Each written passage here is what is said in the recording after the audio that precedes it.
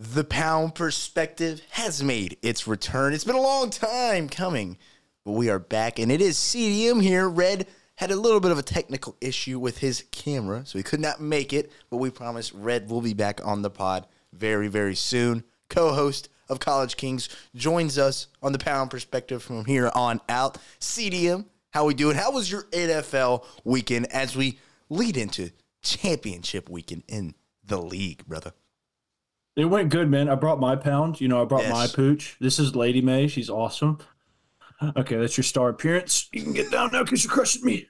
That was her 15 seconds of fame. 15 seconds of fame. 15 seconds of fame is all you need. So this weekend was insane, man. I mean, the games were outstanding. Everything about them was great. Okay, just a second. Yeah. We're good. I mean, the games were just outstanding. This has been my favorite playoff season so far with the teams that they selected, the teams that made it. Texans came in with they exceeded expectations. They made it a fun run for the playoffs, but Ravens ultimately got it done. The Packers almost take 49ers all the way down to the wire, but Brock Purdy in the 2-minute drill gets them down there and able to win the game. Buccaneers and Lions, man. I mean, that was probably my favorite game all week leading up to it. I loved Baker Mayfield going into the season, and the way he finished out the season was super awesome. But to see Detroit after 32 years finally going back to an NFC championship is amazing. I love it. And then to wrap it all up, cinema, it would be Kansas City versus Buffalo. It came down to a kick, man. Came down to one kick that couldn't get them there, but a great game. Great games all around, man, and I can't wait. We got two more games, man. Two more games, man. You ain't kidding, dude. I mean, it's crazy, What a season we've had so far, and with there were some blowouts last week in the playoffs, and like we've said, it's been a long time since we've been on the Pound Perspective, been able to talk about these awesome things going around the NFL. It was one of the craziest seasons of all time, man. I mean, a lot of storylines and a lot of controversy, but that's every single season. Injuries and teams that missed out just by that much. I'm repping the South, even though we were not even close.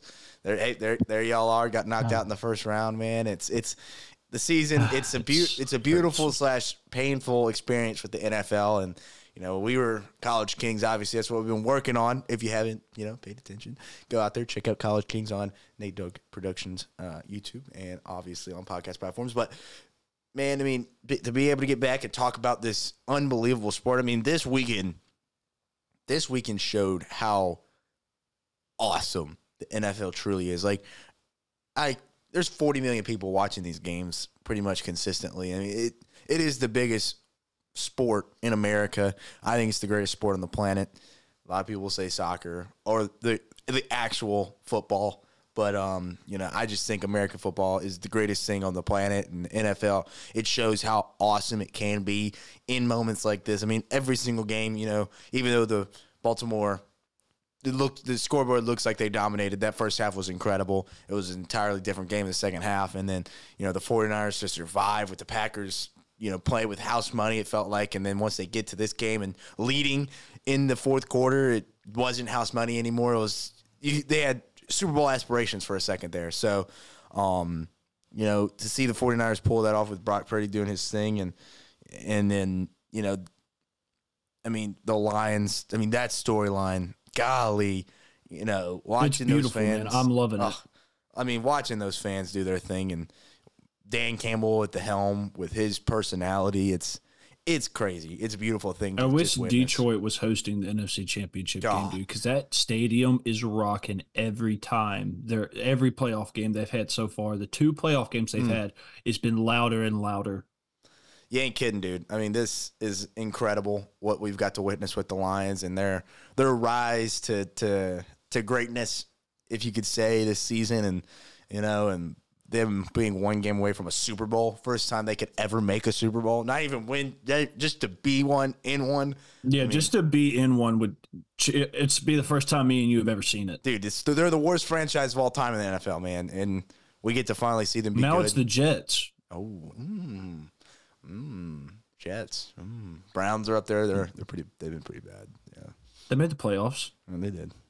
So But with Joe Flacco. Joey B, not Joe Flacco, Joey Flack. Yep. So, but obviously in the night with the Chiefs and the Bills, cinema, absolute cinema, perfect, beautiful football. Every single time those guys play, Josh Allen and Patty Mahomes is the new greatest rivalry in the NFL. So we're gonna be talking about all that, man. Tom Brady type deal. Literally, it is literally that. So we'll be talking about all of that, recapping these games, giving y'all our thoughts on some big questions coming out of those games as well. And we're going to be looking at some coaches being hired and fired, breaking in to the Pound perspective pretty much right before we started. Brian Callen will be going to the Tennessee Titans, offensive coordinator for the Bengals. We'll be giving our thoughts on that. Yes. Good hire. Good hire for the Titans, getting a young guy. I like it. That offense has shown to be pretty dang good over the last few years with Joey B at the helm. Can Will Levis and the boys, keep maybe keep Derrick Henry? I don't think that's a possibility with how he exited, the last game and stuff. But yeah, man, this is what a hire for them. So we're going to talk about that and obviously some questions coming out of all these games, teams losing in the playoffs. Are we going to fire these coaches after making the playoffs? And there's some guys that we'll talk about there, and we'll also give some landing spot predictions, and then we'll be giving y'all the preview to the NFL Draft Pod that will be dropping College Kings / the Pound Perspective Draft Pod will be coming soon after the NFL season wraps up. Will be me, CDM, and Red giving y'all our thoughts, mock drafts, and everything. So obviously keep an eye out for that. We'll be talking about a little bit of a super early top 5 picks in this upcoming draft, and then of course game predictions. All right. That's enough groundwork. Everyone knows what we do here. Let's get this thing rolling. The Pound Perspective episode 44 has begun, brother. And there's only one way to start this. It is with good vibes, like those Ravens had after the game. Their good vibes were immaculate, just immaculate vibes after a massive win, dude. Big win. John, is it John? Yeah, it's John. John getting out there. I saw a video of him in the locker room dancing, living his best life, man. I mean, these hardball boys, they don't know what losing's about a lot lately. They don't know that. Yeah, let's look at those moves, man. Let's look at some of these moves that the coaches had here. Check them out. Look at this. Oh, Carson, what are your thoughts on those dance moves right there? Stick to coaching. Absolutely stick to coaching. You don't like the coach's moves? But the vibes are there, man. The vibes are there. I mean, you do it. Oh, here comes John. Here comes John boy. Look John. Look at that. Whip it. Whip it. Yeah. Dude, that locker Get it, room John. fired. Put in Zay. Put in the rookie. Get Zay right there. Okay, yeah. Okay, yeah. Dude. Okay, stick to play. Okay. Stick. Oh golly, that's so no, funny, man. This Ravens team, like the first half was amazing. The first half 10-10 at halftime, insane. Because the Texans came out on fire. The Texans came out with something to prove. Obviously, they went above expectations. What everybody was thinking. Everybody didn't think they were going to be making the playoffs this year, more or less being divisional winners or anything else. Mm-hmm. But they held the Ravens in check on the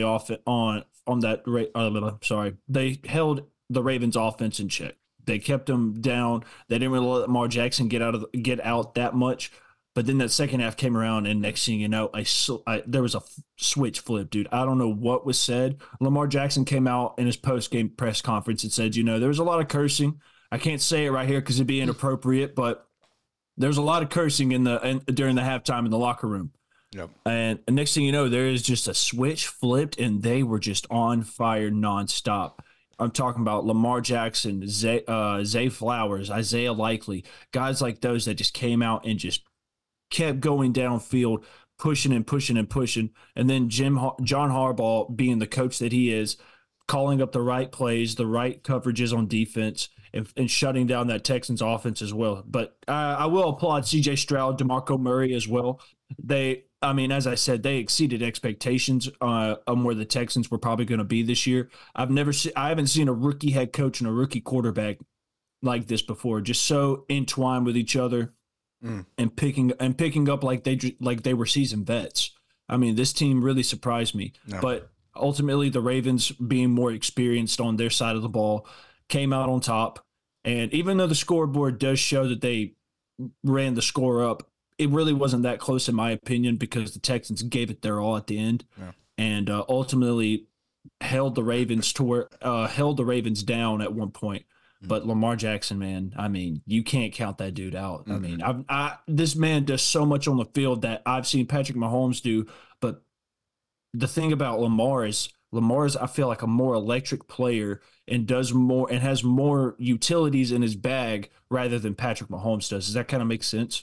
Yeah, I mean, Lamar, man, what he's able to do is ridiculous. I've never, you know, when you look at Lamar and what his progression in his career and all the naysayers that he had early on in his career, talking about he needs to change position and all of that, it's just to see him grow into what he has become. He's the MVP without a doubt. He's one of the best quarterbacks on the planet, and he's leading this team to a championship. You know, the last thing they had to knock on him was that he can't win the playoffs, and now he's got 2 wins in the playoffs, and he has a chance to go to the Super Bowl for the first time. First time that Baltimore has hosted a conference championship in a long time. I think it's since 91, since 1991. That's the Lions. That's the Lions since they made the championship. The Baltimore was like 2012. I'm pretty sure it was Joe Flacco days. No, they didn't. I don't think they hosted it though. I think they went on the road. I think when Joe Flacco and them won. I could be totally wrong. I'm pretty sure it was 2012. Let's look it up. Let's look it up. Quick search. Baltimore. No, you're right. At there. So when's the last time they hosted? The last time. I thought it was in 1960 something. No, not 60s. They weren't even a franchise back then. Yeah, it's been 1996. But they've never hosted in. Oh, wow, they've never hosted him. That cannot be true. No, they've had to host one. Like with Ray Lewis, that first Super Bowl, they had to host a Super Bowl. It was 2011. I mean, 2011. Yeah, I was about to say it was in that time span. I think. Huh? That's what it says. Yeah. Hey, go get in your chair. No, go get in maybe your chair. Not. First time. Wow. Well, Baltimore, first time that will host the AFC title game since 71. Yeah, you're right. Wow. I said 60, but 70. I mean, that's insane. It's been that long since they this is the first hosted time an AFC championship game. Yeah, exactly. This is the first time they've been since 2012. So that's just crazy, man. Yeah. Wow. But this team can get it done, man. It's given me like the playoff vibe that they had when they won the Super Bowl with Joe Flacco, having a dominant defense and then having in my opinion, having a better quarterback on that side of the ball, on the offensive side to get the job done, be able to put the ball downfield. Joe Flacco obviously could put the ball downfield, but Lamar does it in more than just one way. Yeah.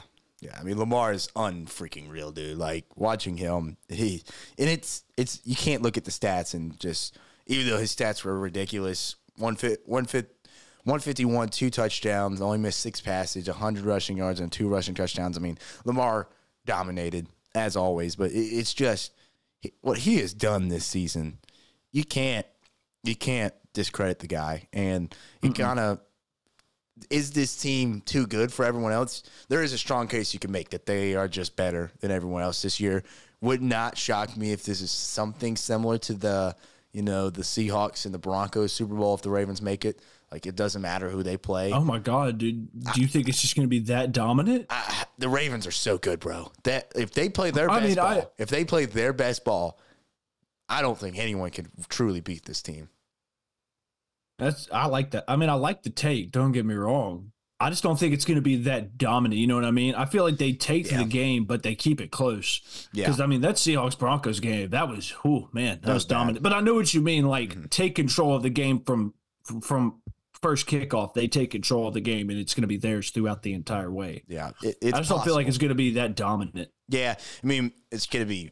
If we ever see that again, let's hope we never see a Super Bowl like that again. But I just have that kind of a feeling about this team. If they're playing their best ball, we kind of saw it, like rusty in the first half, kind of came out a little sluggish. And, Texans really – I mean, the defense played great for the Baltimore the entire game. The offense was a little sluggish. But, and then they come out in the second half, started off with a touchdown, get their energy back up, and just kind of just took over from there on out. And watching them, unbelievable – shout out to the Texans. C.J. Stroud, best rookie season I've ever seen in my life, probably. I don't think I've ever seen a quarterback play that good as a rookie.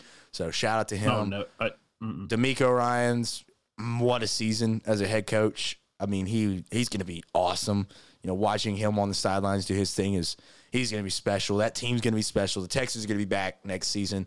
They were just a year too early, it felt like. You know, just too much youth. And this team, I think they need to go running back. Besides the point, Ravens are that team. Lamar is a top 3 quarterback. It's established. CDM, where do you got him ranked in your quarterback rankings? Just quick.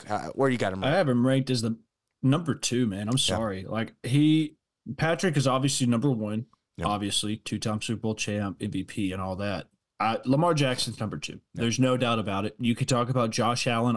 Everybody could talk about Josh Allen being the second best quarterback.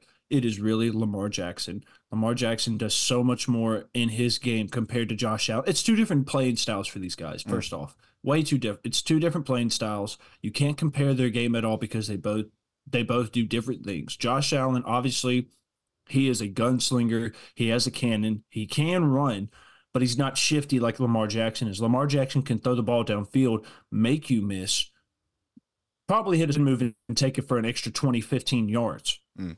Not to say Josh Allen can't do that, but Lamar, to me, has proven more this season than anybody of why he is a top 3 quarterback. Because he finally got his contract, and now he's just playing his type of ball. He's playing his ball now. And he's finally taking control. I have him at number 2, and then I think I have Josh Allen at number 3. But Lamar Jackson, second best quarterback in the league. Yeah, right there with you. Patty, Lamar, Josh. I think that's the rankings for myself as well. I get it. Josh Allen is an absolute monster, and you know they're showing his stats against KC. Just can't get it done in the playoffs, but he averages over 300 passing yards, 22 touchdowns, one turnover.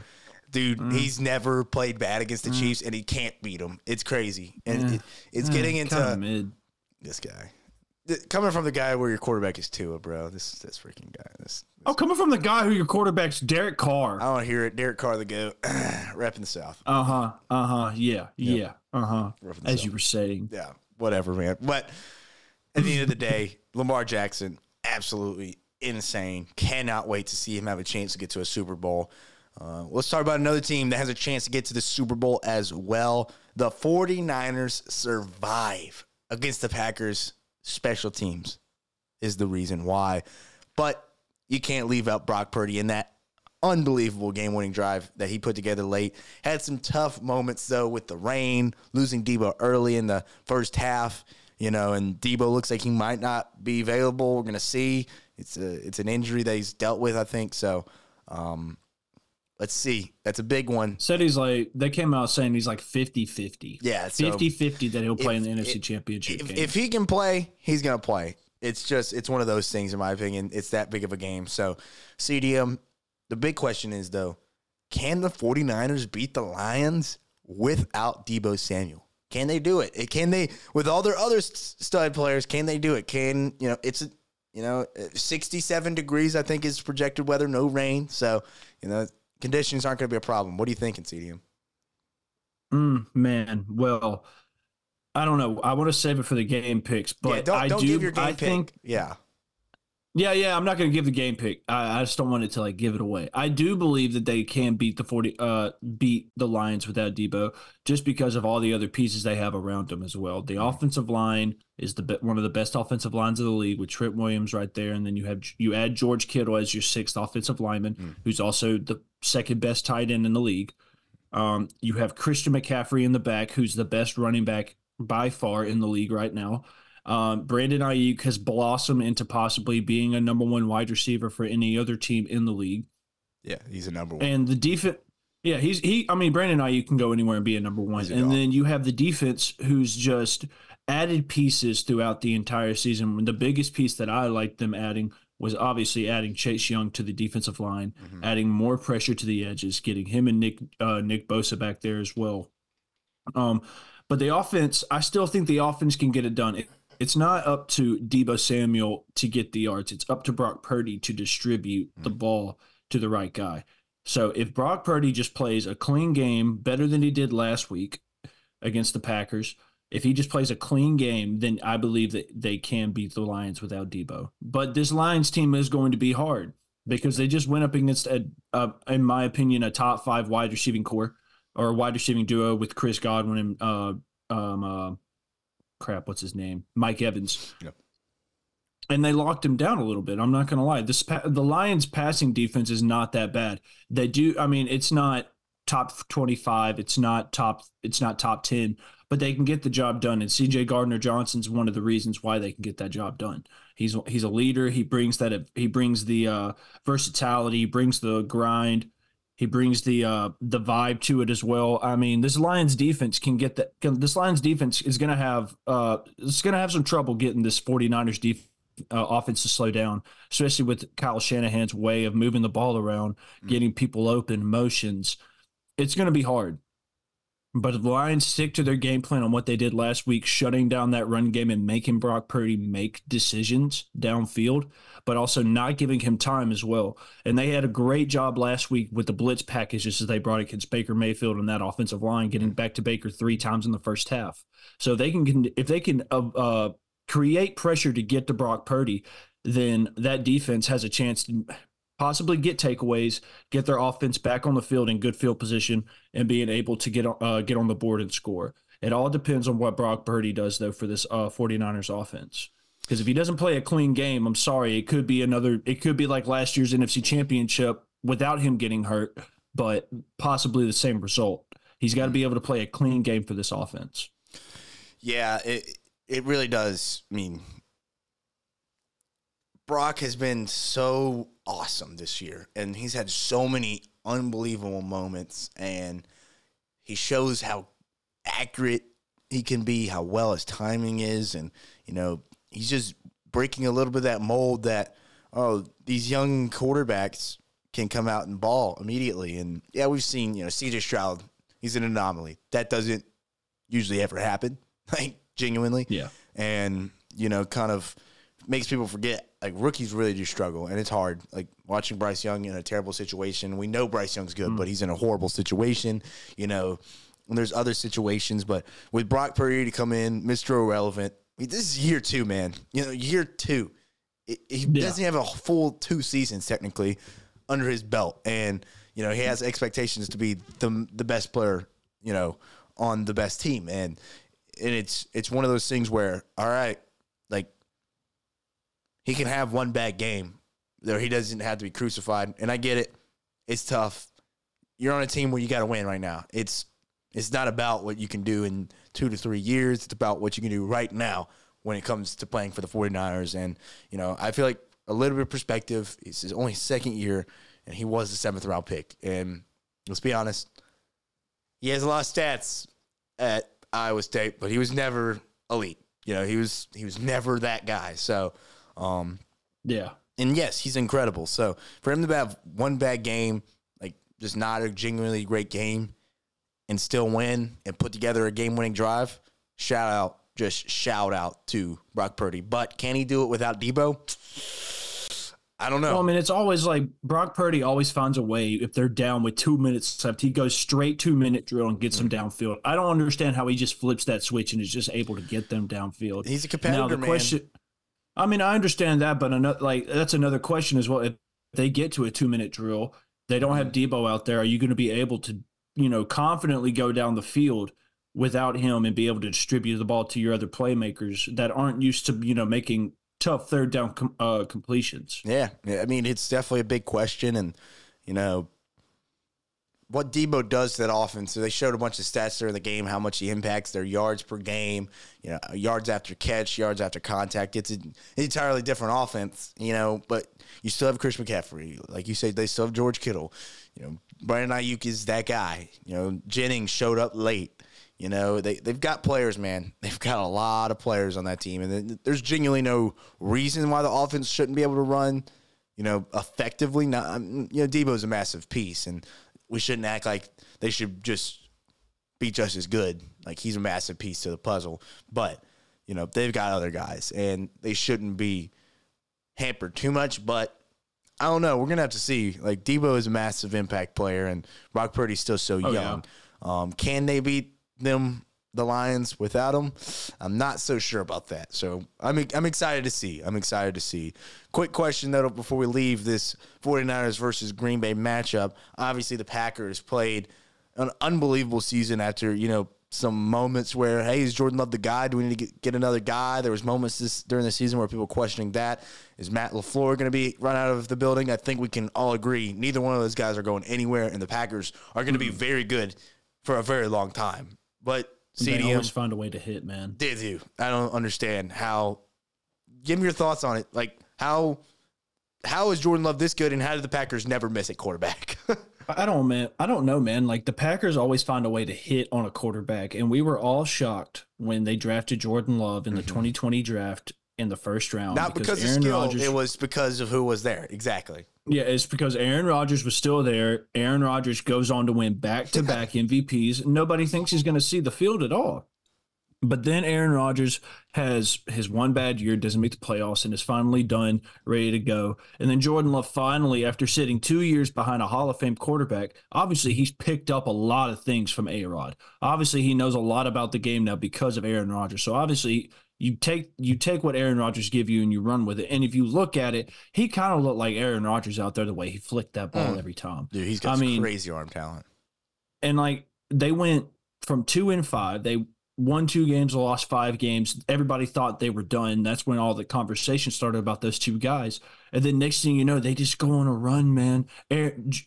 Jordan Love has got 21 touchdowns to 1 interception, balling out. Aaron Jones is hitting. It looks like he's in his prime, just running downfield. And then you add the wide receivers out there. You got Dobbs. You got Christian Watson.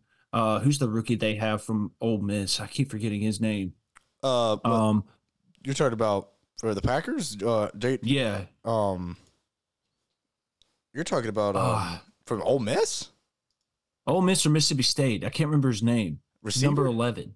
No, that's Jaden Reed is from Michigan State. Oh, Jaden Reed. Yeah. Okay. Yeah. Same as, yeah. Okay. Yeah. Jaden Reed. I mean, those guys balled out. And then Matt LaFleur, shut up the haters, man. I'm telling you right now, he came out and showed everybody why he's still one of the top head coaches in the NFL.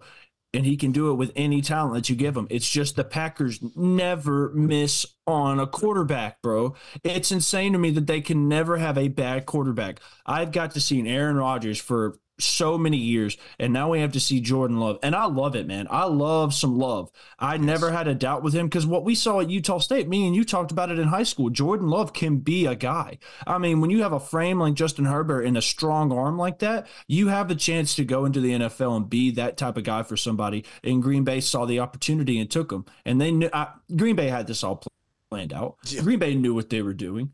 They said, okay, Aaron Rodgers is on his last couple of legs now. He's not looking like the A-Rod of the past. I think it's time to look forward to the future. Find somebody who can flick the ball just like Aaron Rodgers does, and bam, the rest is history. I mean, I can't say enough about Jordan Love and what he did this season and Matt LaFleur and that Packers team, but I can tell you right now, the NFC North it's going to be between the Packers and the Lions from now on. I full-heartedly think that it's going to be between the Packers and the Lions, NFC North, because that division right there has gotten better and better now. Dude, I mean, I'm telling you, man, watching, it doesn't make sense. Oh, and this is just like Jordan Love's first year starting as well. Let's not forget that fact. This is this man's first year as a starter and went in as the 7th seed and beat the 2 seed. Not even just beat them. I'm talking about, I'm glad Red's not here, but he abolished the Cowboys, man. That team in general, Jordan Love and Aaron Jones and everybody out there just abolished the Cowboys. But Jordan Love, man, the progression that he made all year long was awesome to see. It was awesome to see that they got another franchise guy that they're probably going to get 1 Super Bowl out of. But hey, 1 Super Bowl is better than none. I'll be honest with you. Yep. And listen, Jordan Love, I thought he could be good. I thought there was an interesting element to his game when he was at Utah State. We talked about him during the draft. We've watched him play when he was at Utah State. We talked about him there is something there that a lot of players don't have. He has that Patty Mahomes-ish ability. Josh Allen, Aaron Rodgers, these things that Lamar Jackson, he does things other quarterbacks can't do. It's this new age of quarterback. And we saw it. The big question, Utah State, does he transfer to the league?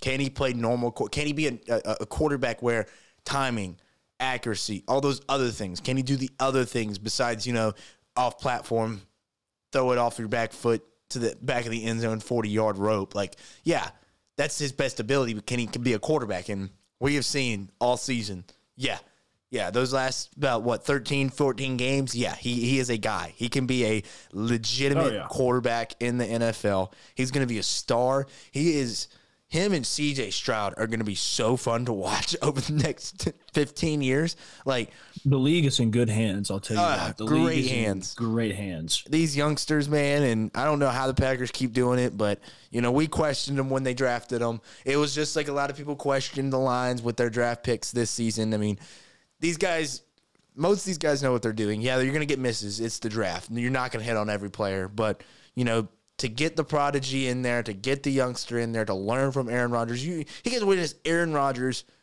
2-time MVP, back-to-back, and then Aaron went through a lot of crap, too. So he also he learned how to be a professional, too, kind of learned some things along the way when Aaron was in the BS with everything that he was a part of with the whole vaccination shit. So it's like, hey, shout out to Jordan Love. Got to learn from one of the best, and now you get to become one of the best. And, he is going to be an absolute star next season and for the rest of his career. And shout out to the Packers, man. Just keep on getting it right. Just keep on getting it right. Keep on hitting, dude. I'm telling you. Well, speaking of another team in that division who is going to the conference championship, it would have been beautiful to see this Lions squad face I was the Packers. really hoping it would be. I was really hoping it would be Lions versus Packers NFC Championship game. That would have been awesome. It would have been so awesome, bro. But that would have been like Packers versus Remember when Packers and the Bears made the NFC Championship game? Yeah, I would have loved that to happen so bad, bro. That would have been amazing. Lions versus Packers on Ford Field. Oh my gosh, Lions ain't losing that game, dude. That place would have been rocking. That game. That place would have been rocking. Woo-wee. But, the Lions did move on, unlike the Packers, and they face the 49ers in that conference championship. Let's see how happy was Dan Campbell after this win. What did he say to the team CDM? Let's watch what he had to say. Let's listen to it.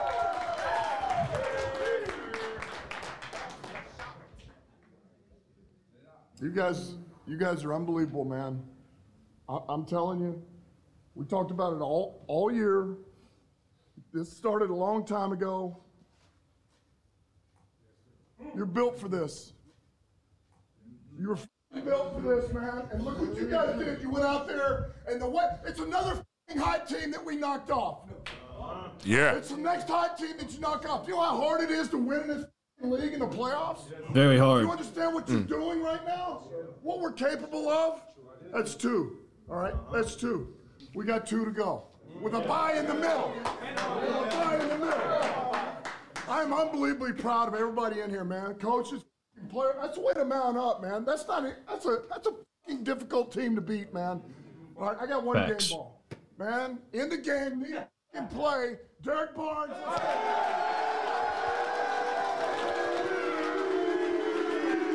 Hey, man, love y'all boys, man. From the support in the linebacker room, the coaches, staff, organization, offense, man. 3 years, man. It took me 3 years to get the first interception. But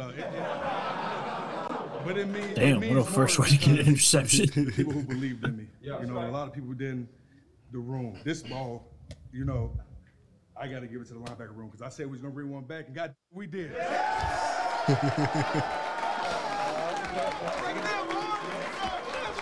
And that's pretty much it's time to go bite some kneecaps off now, baby. Yes, they kept going on. I will go to war for this man. Oh, God. And you could hear the emotion from him, man. Like, he's been there. He played for this team. He loves that city. The city loves him. He embodies that city, man. And, to watch the Lions finally break through to get a chance at a Super Bowl berth, man, it's a beautiful, beautiful thing, man. And, we've never seen it happen.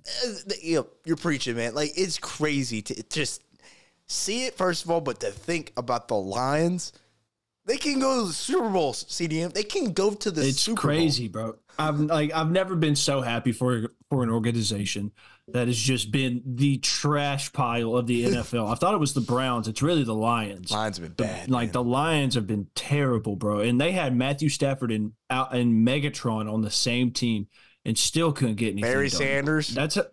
Yep. Yeah, they had Barry Sanders and still couldn't get to a Super Bowl. They got to an NFC Championship with him, but didn't get to a Super Bowl.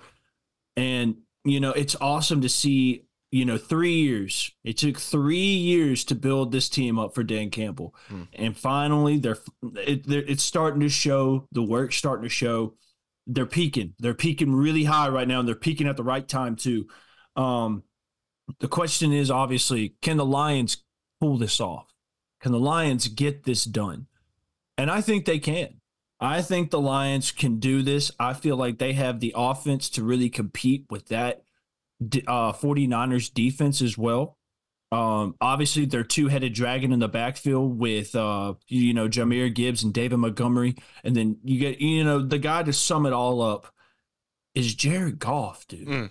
People who forgot about him, who didn't believe in him. When we saw the trade between them and L.A., we were like, oh, well, Matthew Stafford's going off to be great. Detroit, just got another mid quarterback. He's got the first Detroit win. He's got the first. He did something Matthew Stafford never did in his 9-10 years at Detroit. He never won a playoff game. Jared Goff's third season as a starter there, and guess what? He's already won 2 playoff games. It's insane, and I love it. I love that Dan Campbell, being the hometown boy, the first team that he ever played for, coming back and, finally getting them to where they obviously need to be and no longer being the laughing stock of the NFL anymore.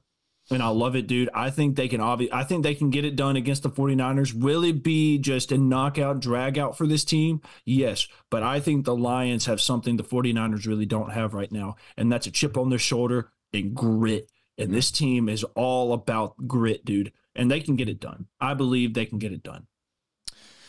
Yeah, man, they can. They can get it done. And, man, it's crazy to think about what this team has been through, where they are now, and genuinely, this team is good enough. It's not about, this isn't a house money. This isn't a Cinderella run. This is a team that's built up over the last 3 years since Dan Campbell's been there. And they have built a team with the identity of Detroit, the identity of Dan Campbell. And they have the culture, man. It is so obvious watching his post game. When he goes to the post game with the media, in the locker room, it's you can see how much those players love him, how much they've embraced his culture and embraced what he is bringing to this team. And, man, all I got to say is this team, Detroit is America's team right now. Everybody wants Detroit. You can't forget about the state of Michigan, man. The state of Michigan is Dan Campbell's place, man. The state of Michigan is behind that man 100%. And I agree with you on that as well. The Lions are America's team. Throw the Cowboys out. They're done. None. The Lions are the team that America wants to win this Super Bowl. Sadly, Red could not attest or deny that when it comes to the I feel like he would kind of agree. I think he would too, because he is very mad. Sadly, we don't get to see him rant about his Cowboys. But, no, man, it's beautiful. 12-5 season, and, they were terrible that first season when Dan Campbell was around, and people were already calling for his head. Started 1-6 last season. People were calling for his head, and, how they finished last season, we thought they could be great this year. We thought they could win the division, but, it was all talk. And now them actually getting here with an opportunity at a Super Bowl, it is just a surreal moment to be a NFL fan, man. It's just, what is going on? What is going on? We're about to get the Lions in the Super Bowl possibly. They got another step and another moment. They gotta get one more win to get there. And Dan Campbell talked about in that video, Two more, man. We just need 2 more. And you get a bye in the middle. And a bye. And a bye in the middle, man. I mean, that gets you hyped up, man. That gets you hyped up and ready. Run through a wall. Let's go. I'm going to war for this, man. We're biting kneecaps off of anybody. Yes. It's on site. On freaking site. But, yeah, man, that's really all I got to say. Lions, wow, awesome. They can pull this off. to answer the question, they can pull this off, and they can bring a Super Bowl. And, I mean, I would kill to be at that parade. So, rooting for them. I think a lot of people are. And, you know, when it comes to that draft class, never question the Lions again. Jahmyr Gibbs is an absolute dog. He is so freaking good, bro. He is so good. Just think, Bill O'Brien had this guy. Bill O'Brien had this guy in our offense at Alabama and still didn't produce to what the Lions are doing with this kid right now. He is an absolute unit. Yeah. And we will never. And here's another thing. How did Aiden Hutchinson obviously fell to them in his draft class, but the way Aiden Hutchinson's playing, man, how did he not go number 1 overall? And I'll tell you why. The Jaguars are stupid. The Jaguars are blind oafs in that front office if they did not see what Aiden Hutchinson was able to do. And now look at him, bro. He's going for an NFC championship. NFC championship, had a sack, made an impact in the game. And, you know, hey, shout out to the Lions. Shout out what they brought and what they can do. And they got America's support. They got my support. I imagine I got your support. They got my support. There it is. So, hey, let's see what they can do. Let's see if the Lions can do this whole thing. I'm excited. I would love to come back next week and talk about how they got their chance in the Super Bowl, but obviously we got to wait a week for that. Well, let's keep this thing rolling, CDM. Let's get on to another game that was incredible. Cinema every single time these two teams face off. Chiefs versus Bills. It's the new rivalry. It's the rivalry we all love and want at this point in the playoffs. And, you know, the Bills have a lot of questions after this season. A lot of money they got to be dishing out. A lot of controversy around which players want to stay. So, but shout out to the Bills, everything they've overcome over the last 3 seasons. And, you know, they fell short every year, but man, that's an interesting team. And I know you don't have much love lost seeing that team lose in your division. Oh well. Come join us in Cancun, babe. It's pretty nice. I love the Cancun memes. Tua seeing Josh Allen in the resort. Yeah, just give him that side eye, you know. You're just like, what's up, man? Took you a while to get here. It's nice here, man. Yeah, it's pretty nice, man. Yeah. How's Patrick doing? Hey, man. I know Patrick's doing good, but also Travis Kelce's brother, Jason Kelce, might be enjoying retirement. Man. He the might man be enjoying of the retirement, people. man. He might be. Let's take a look at how much he was enjoying possible early retirement here at the Chiefs game. Oh, look at him, man. That was right after Travis's touchdown, too. 22-yard touchdown. He was screaming, bro. 20 to 10-degree weather here. You know, no shirt. Beanie on. Beer in hand. Chug the beer. Look at that athleticism, by the way. Athleticism, dude. Just an athlete. Dude, that is 38, 36 offensive lineman. Still got it. Still got it, bro. I mean, come on now. That's next level, man of the bro. people, man. That's next level. But he's not the top of the conversation. Obviously, the top of conversation is them Chiefs. They just keep doing it, bro. They just can't lose. They can't find a way to not be in the AFC Championship. Patty Mahomes is they are. This is a legitimate dynasty run. We're getting to witness. We watched the New England. Never thought we'd get to see anything like that again. And guess what? We're witnessing it again. So, CDM, give me your thoughts, man, on the game. And you know, there was a lot of conversations if. You know, the Chiefs, they're taking a step back this year. They don't got the weapons, but guess what? They're in the AFC Championship again. So, are the Chiefs back? And give me your thoughts on the game, CD. Man, I just want everybody to know, Patrick Mahomes still plays football. So, until that man doesn't wear a Chiefs uniform anymore, obviously they're not going anywhere. Mm-hmm. That's just my way of looking at it. I mean, until this man does not play football anymore, he still owns the Bills. We all know the Bills owner is not really the owner. It's actually Patrick Mahomes and Andy Reid and the Kansas City Chiefs. Because obviously, I don't know why they can't get over the hump. They can play any other team in the playoffs and win, except the Bengals and the Chiefs. They can't get over the Chiefs hump, no matter what. Mm-mm. And Josh Allen, being the man he is, the playmaker he is. I mean, I wouldn't say this game is all his fault. I would say the defense didn't really step up, but the most important thing that it came down to was a field goal. And Tyler Bass, man. I mean, you can blame it on the wind, but ultimately that thing just curved right. I mean, just straight right. And that's not what Buffalo fans want to hear, man. Nobody wants to hear the ball goes wide right. But this game, as you said before, every time these teams play, if it's in, the regular season or the postseason, it's always going to be a great game. I believe it's the next coming of Peyton Manning and Tom Brady type rivalry coming.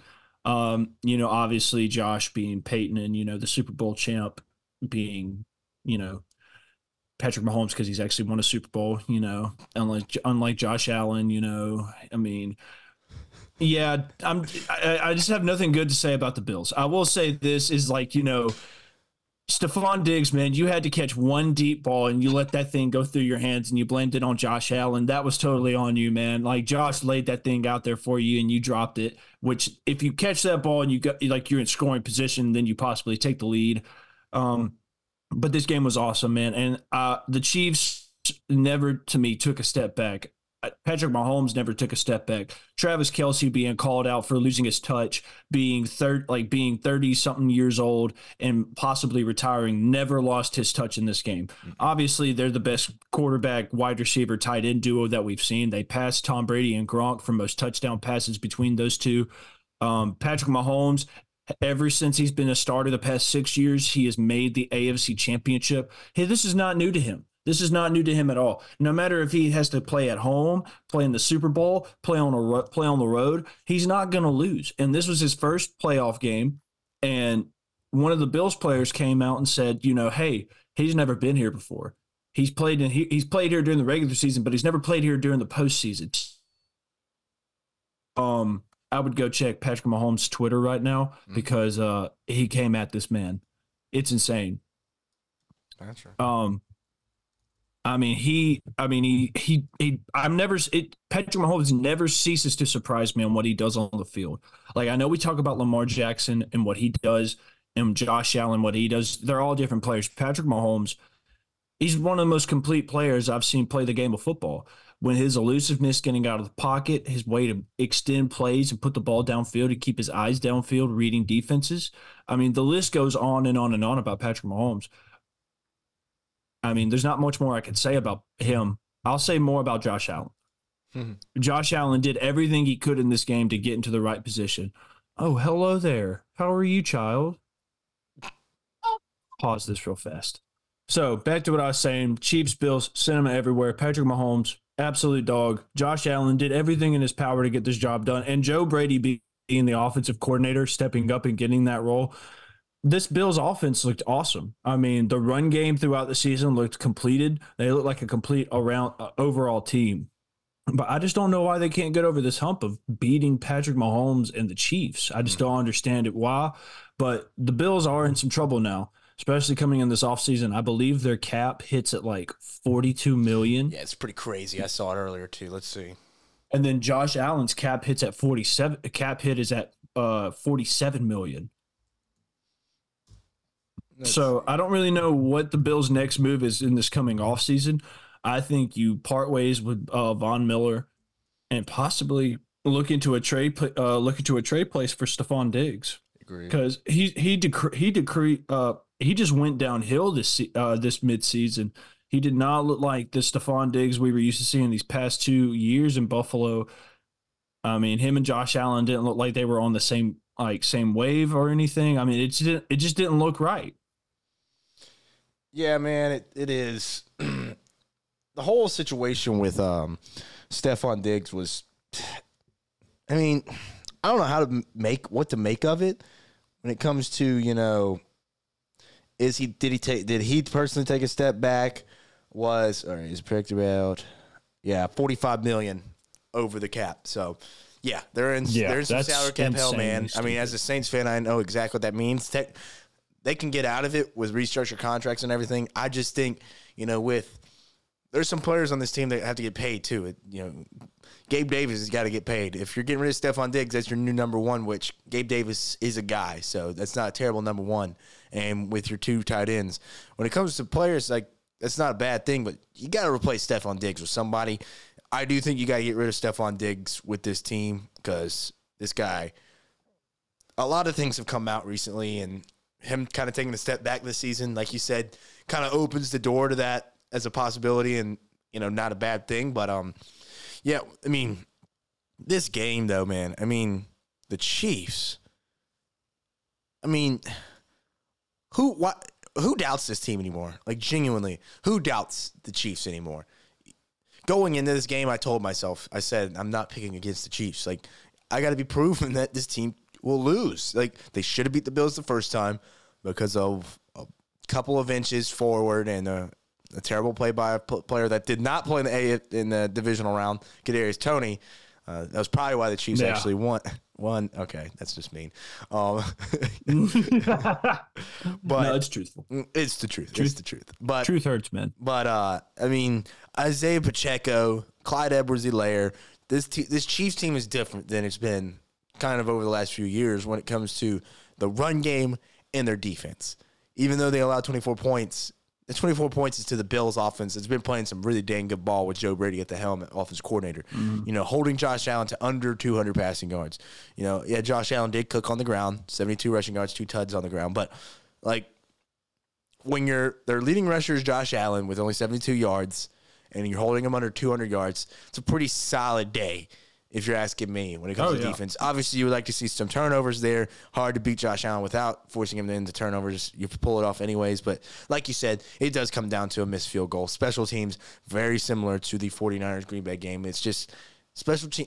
All three phases are so important in playoff football. Oh, yeah. In the postseason, every team matters, bro. You have to go out there and do your job. Yes. And like one other player I was going to highlight is Isaiah Pacheco, man.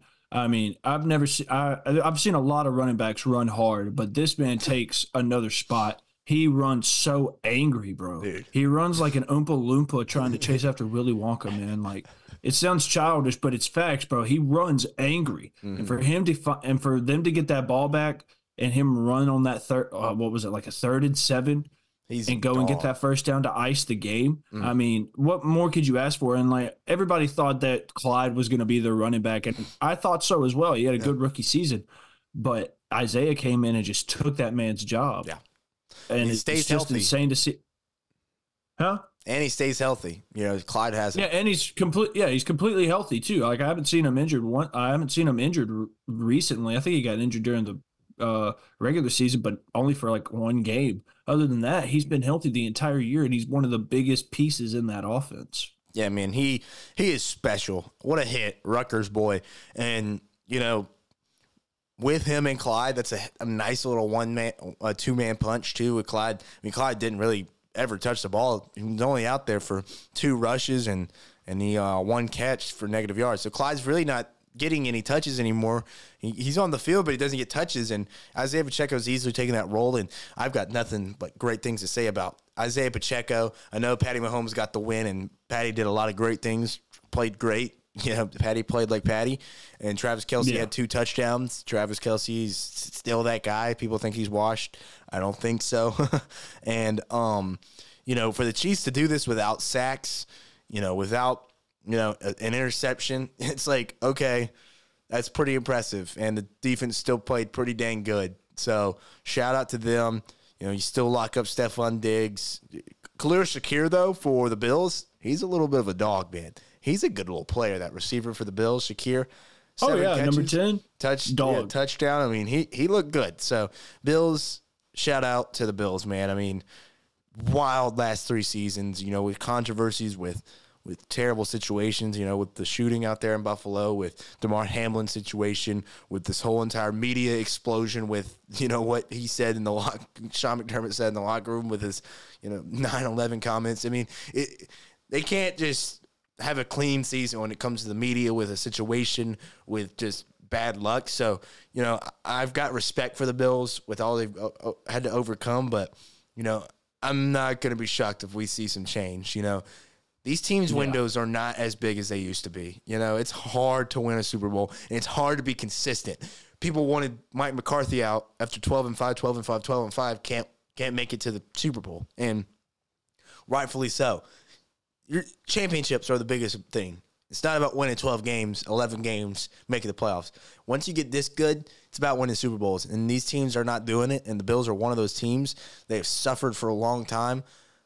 I know that team backs Sean McDermott like no other, but call me crazy. I would not be shocked if they they think about maybe moving on. I don't know if there's another guy out there that could. I could see that. I just don't know if there's another guy that you could replace him with and say, all right, he's genuinely better, because Bill Belichick's most likely not going to go to the Buffalo, even though it's a hell of a job.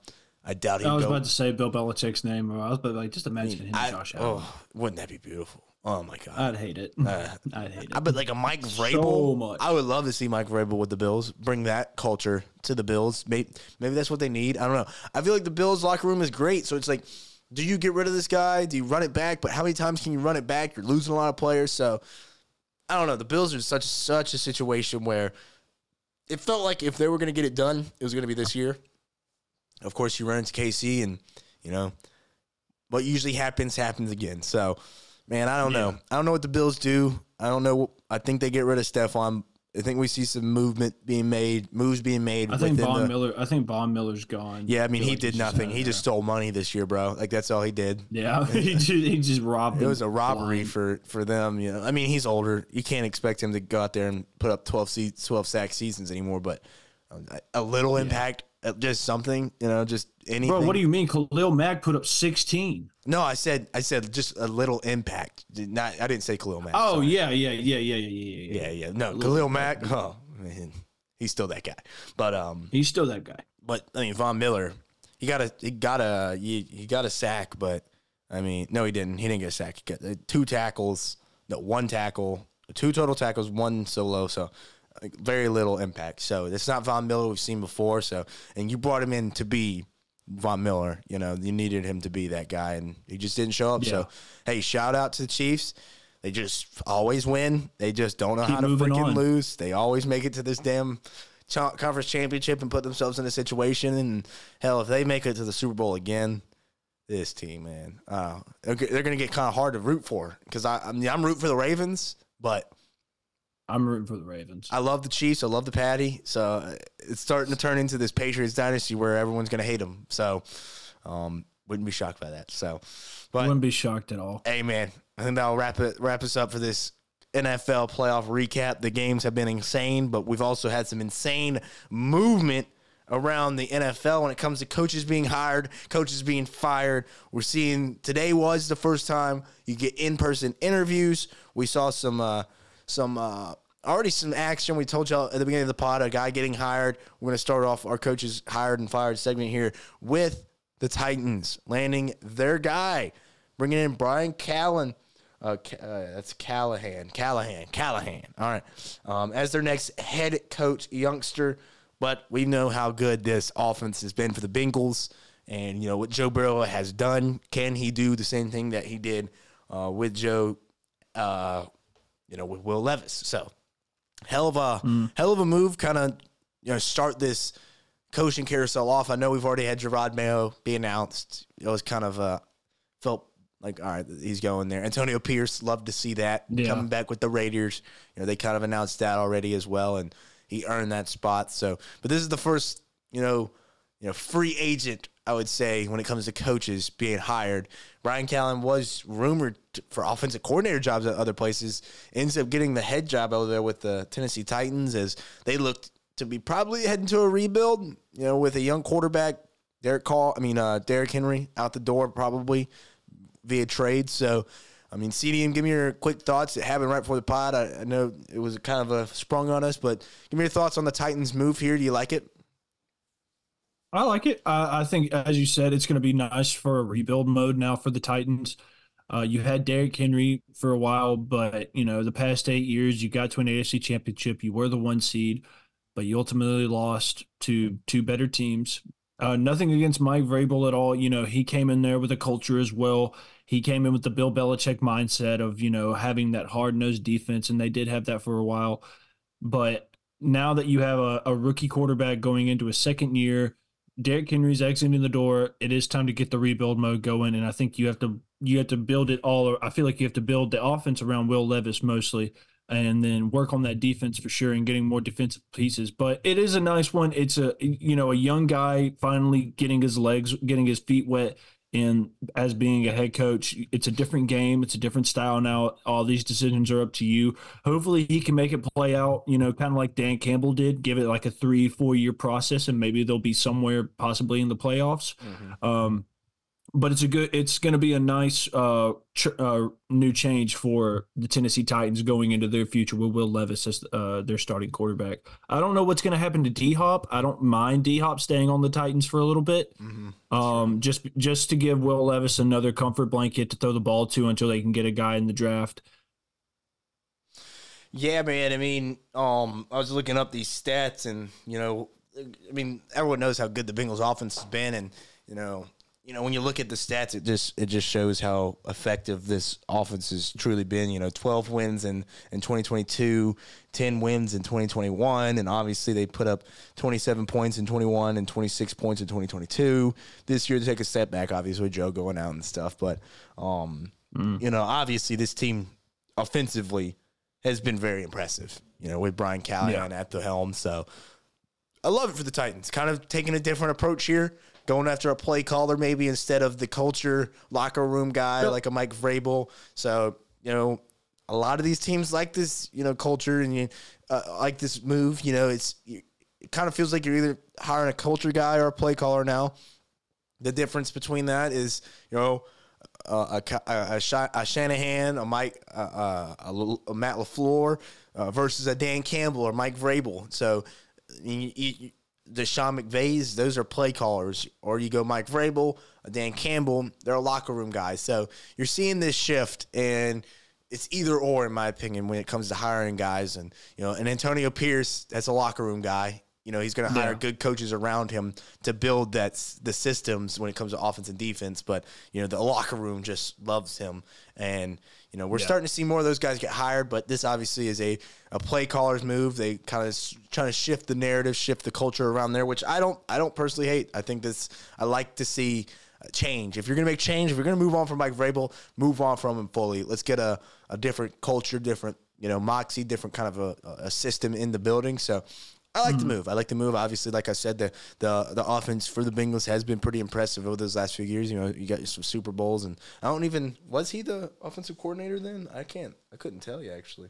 But I don't think he was. Pause real fast. Joel Embiid's got 56 points through 3 quarters. Oh my gosh. Yeah. He's playing Wemby, right? They're playing San Antonio? Yeah, I think he's like 13 shy of the 76ers single game record. Oh my gosh. Jeez, man. Jeez. Yeah, 13 shy of breaking 76ers single game record. Yep. Golly. That's chasing Wilt Chamberlain right there, son. Chasing Wilt. Jason Wilt. We're chasing Wilt. Yeah, I don't know if he was the offensive coordinator for the Bengals when they made the Super Bowl, but as you, I like the way you say it. They need a play caller type of. They need a play caller type of guy, and I feel like this will make the offense a little bit more explosive as well. Will Levis I don't think Will Levis right now is that pocket passer type of guy that Joe Burrow is, who can scramble around when needed. Will Levis wants to get physical. Will Levis wants the ball in his hands. Yep. So I feel like this is going to be This is going to be a transition into a new era for Tennessee. I feel like getting Derrick Henry out will suck, but ultimately in the long run, it will help you out with cap space a lot more. So you'll be able to add a lot more pieces around Will Levis and that defense as well. Yeah, he was not on the he was the offense. He's been the offense coordinator since 19. He won a Super Bowl with the Broncos when they won it in the 50th Super Bowl. So he's got some Super Bowl experience. He's been around the block for a while. So shout out. Love to see when these young guys that took their time and been around the league get a chance to kind of lead a team. So shout out to Brian Callahan. I know the Saints brought him in for an interview for the offensive coordinator job. So to see him get his opportunity elsewhere as a head guy, hey, I'm glad we at least brought him in for an interview. So shout out to the Saints. Desperately need a guy that can actually call offense. But yeah, shout out. Titans got a good guy there, it seems like. So making the first big move when it comes to these free agents and coaching. Speaking of coaches that people wish they were fired, Mike McCarthy has been hit with a lot of media CDM, and I wish we had read for this conversation. I've been seeing it a lot lately, man. And I'll hop right on this one, man. I mean, I don't feel like they should get rid of him. Yes, consecutive 12-5 seasons and not getting close to a championship is not the best look. But would you rather go 12-5 for 4 consecutive seasons, or would you rather be like the Panthers, the Bears, go 3-14 and have a high draft pick and not even sniff the playoffs, more or less a conference? Realistic. And I know Ethan would, contradict me and just, probably wouldn't agree with me. And that him being the Cowboys fan, I understand that. But I look at it as like, I don't think it's really Mike's fault fully. I don't fully feel like it's Mike McCarthy's fault of where the Cowboys are. I feel like there's other things. And one of the biggest things is Jerry Jones being the owner of this damn team. Jerry Jones, I don't like Jerry Jones being the owner of the Cowboys anymore. I don't feel like he's doing the right things for this team to get them where they need to be. And I know he thinks he has the best interest for his team, but where have they gone where have they gone since you've been the owner? Nowhere since they've won their last Super Bowl in 95. And you were the owner then and they won a Super Bowl. Where have they been since? Wild card rounds, they've been to the playoffs, but they haven't sniffed it. Mike McCarthy has been one of the only head coaches I've seen consistently bring winning seasons back to the Cowboys. They need to get over that hump, and one of the humps is Dak Prescott. I don't think Dak Prescott's that guy. Ooh. I don't think Dak Prescott's that guy at all. I'm sorry. There's a lot of hype around him. I understand the Cowboys were undefeated at home, that they had one of the best. They had the best offense in the league. But when it comes down to the big moments, it doesn't feel like that Dak can get it done. I don't feel like that's the case. CeeDee Lamb suddenly just disappears out of nowhere. I didn't hear his name called that much during the Packers game. The defense fell off. I mean, it's not all on Mike McCarthy and what he has to do as a head coach. It starts with ownership, and Jerry Jones is one of the biggest problems for this Cowboy franchise. I don't think they should get rid of Mike, and I agree. And I like that they're keeping him back for this season, but they have to see some major changes on Jerry Jones' side of being the owner, and that's getting more people into this franchise to make them a lot better into being a championship franchise. Because they're close, man. They are close. I believe. I mean, I've heard so many Dallas Cowboys fans tell me this year that it was their year. And I just want to know, I was like, do y'all get T-shirts made of that? Like, do Cowboys fans go out and just get T-shirts saying, this is our year? Because if you do, I'm sorry. Not every year is going to be your year. I just don't feel like right now the Cowboys, with the ownership that they have, are going to be able to go win a championship. And I feel like they need to get rid of Jerry Jones. I think Mike McCarthy does a great job. I mean, I would rather have consecutive 12-5 seasons and making the playoffs, rather than being where some of these other teams are right now and not even in the playoffs and, finding ways to get better players. So, no, I like that they're keeping Mike McCarthy, give him one more season, and if it's the same result, then obviously get rid of him. But if you can get over this hump of just getting in the playoffs and not winning that first round, then Dallas can go and be a championship caliber team. Yeah, man. I mean, I hear you. There's a lot of smoke, a lot of controversy when it comes to should they kept him and who's in the fault. And man, when it comes to Mike, I've always liked Mike. I've always thought he's a pretty good coach. He's won a championship. Like, it's hard to win a Super Bowl. So I've got respect for Mike McCarthy. My problem is with this team is there was a lot of weird vibes in that Packers game. With the Packers taking the ball first, winning the toss, taking the ball first, 7-minute drive, get a touchdown. It felt like immediately they let that impact them way too much. CeeDee Lamb, like you said, barely heard his name during the game. The only times I heard it was when he was complaining on the field that he wasn't getting the ball or it was a bad pass. Or Micah Parsons didn't really have a good game. No, and it's just and it's one of those things, man, like it's bigger than just the play calling for me. It's bigger than just, what he says in the media. It's like this team just felt like they had a lot of dysfunction this year when it came to the biggest moment. Like there was no dysfunction, and then in the biggest game, all the dysfunction. Like the defense has been incredible all year, and then they just absolutely shit the bed against the Packers. And then you go undefeated at home the entire season, and then find a way to just shit the bed against the Packers. Preach. It doesn't make any damn sense, man, when it comes to how this consistently happen. It just feels like they've got this feeling, this thought in their head that it's impossible to win, and they're always going to try and win. This is football. These guys are not going out there to lose. Well, I understand that, but how they play, how they look when they go out there every single week, compared to the playoffs, is an entirely different team. A lot of finger pointing, a lot of, hey, what the heck's going on? CeeDee Lamb pouting on the bench. It's like Mike McCarthy had to talk to him after the first drive. It doesn't make any sense how this happens. How does Mike McCarthy allow this to happen? It's a culture thing. So that's one thing I don't like about Mike McCarthy. But like I said, the blame's got to be dished everywhere. Like, the defense was absolutely atrocious. The defensive plan was horrible. Couldn't stop Jordan Love.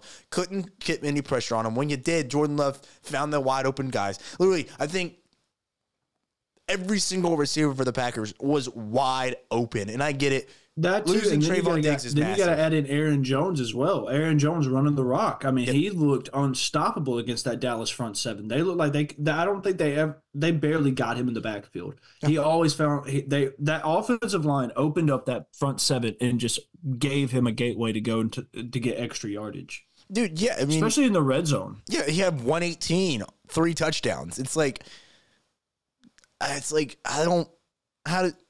How does this defense that's been hyped up all season, talking about Dan Quinn should have taken a head coach, he could have taken a head coaching job. He's a head coach as a defensive coordinator, and then the biggest moment, you can't stop these guys. You can't even figure out anything when it comes to, making the biggest moments, biggest plays in the biggest moments. And Dan Quinn has an we've seen this consistently, just choke.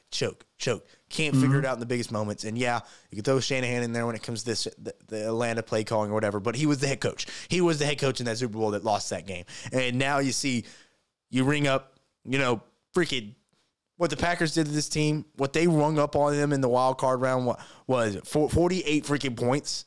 So I hear the Mike McCarthy stuff. I get it. I'm not the biggest fan of Mike McCarthy's culture and what he's brought to Dallas, but he has won there, and he has won at a lot of places. When it comes to Green Bay, they won a lot of football there, won a Super Bowl. So I don't think we should be putting all on Mike McCarthy. I genuinely do not believe they wanted to fire him. So going into that game, everyone talked about what has to happen for them to have to fire him.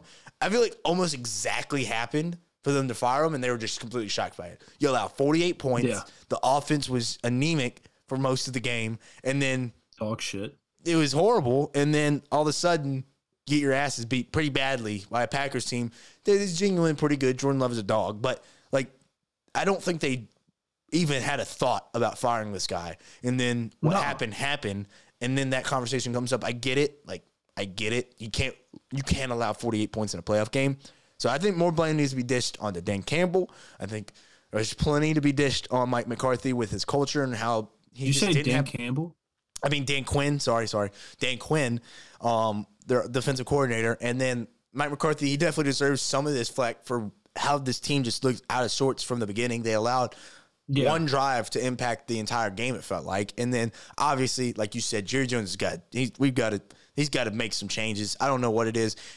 I would love to see one season. It's either he makes changes or he's got to go, bro. Yeah, I mean, I just would love to see one season where Jerry Jones was not the face of the Cowboys. Just stop doing this radio show you do every week. Stop making these post-game appearances like you're the most important person to talk to after a win or loss. I would love to see him just go incognito for an entire season, and only time we see him is the beginning of the season and the end of the season, no matter where it happens. It just feels like this entire franchise has become a caricature of Jerry Jones. It's not just the Cowboys. It's Jerry Jones's Cowboys. And I get it. Yeah. It's been like that for a while, but it's too consistent. We have seen this too consistently. This team come up short when they have too much talent and too much skill. It's ridiculous. I don't think you should have fired Mike McCarthy. I was shocked they didn't, just because of how the game played out. I don't think you should have, just because I really don't think they prepared for that. I don't think they prepared to fire Mike McCarthy. Who does when your coach goes 12-5, 12-5, 12-5? We very rarely see coaches have an amazing season and then they get fired. The only time I can truly remember in any sport was when the Toronto Raptors got rid of their head coach, and he was the coach of the year. I can't remember the guy's name right now off the top of my head. Yeah, I remember that. Nick Nurse. No, it wasn't Nick Nurse. They brought in Nick Nurse for the guy. Oh, wait, no. Oh, my God. It's going to hurt my brain. I got to look it up. Raptors. Raptors head coach. What was that, 2018? No, well, it was like 2016. It's 2019. Dwayne Casey. They fired Dwayne Casey. Yeah, there it is. They fired Dwayne Casey after winning Coach of the Year for the Raptors after LeBronto happened. LeBron being LeBron. Shout out LeBron. Right there. Yeah, I mean, it's very rarely we see these coaches have great seasons and get fired. So I don't think it was a thing they thought of. So I don't love the idea of firing him.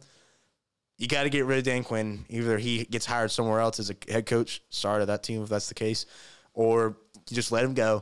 You got to change something because this defense. Yeah. Trayvon Diggs is a massive piece. I get that, but he shouldn't have. They shouldn't have paid that bad in the secondary losing Trayvon Diggs. No, season. You shouldn't have that many wide open wide receivers downfield, bro. It's ridiculous. So, but at the end of the day, I don't think that getting rid of Mike McCarthy would have just fixed this entire team. So keep them. If they suck next year, then you get rid of them. But all right, CDM, let's keep this thing rolling. Let's talk about another coach that was supposed to be fired. Apparently, everyone wanted to be fired after their meltdown this season, but they do move on from their defensive coordinator. The Eagles fire Sean Desai. He has had a lot of controversy surrounding him, but it also includes, hey, why not get rid of Nick Sirianni? Let's get rid of Nick Sirianni after he got you to the freaking Super Bowl last year. This coaching carousel, these fans want to get rid of coaches so fast. And I'm a Saint. I want to get rid of Dennis Allen. I'm not going to act like I'm some guy that was not part of this crowd that wants to get rid of their head coaches, but it's different. Like, this team made a Super Bowl. So, CDM, give me your thoughts on those rumors, because he's not being fired, but did you believe him? Did you agree with him? Why? Why would you want to fire him? You just got to a Super Bowl. That's so stupid first off, Philadelphia fans are stupid. Philadelphia fans are the worst fan base besides the Cowboys. Sure. They're stupid. They don't know what they want, okay? If they don't go to an NFC championship or they don't make it out of the first round of the playoffs, they want to call everybody's name out and they want everybody's head. I don't understand what the problem is. Yes, does Nick Sirianni have an attitude problem, and does he bring some of the best attitude towards people? No. It showed from the Kansas City game where he yelled at all those Kansas City fans. Nobody liked that, but it's just the way he coaches. Mm-hmm. But you shouldn't have to. But nobody should be calling for this man's name after he just made a Super Bowl. Yeah, Super Bowl slumps happen, man. Super Bowl slumps are real. We've seen people go through Super Bowl slumps. You shouldn't call for the man's name after just after another bad year, not consecutively, just one bad year where it wasn't your year. You weren't ready for it. After you go 10-1 and then you go 1-6 the entire rest of the season, that's not.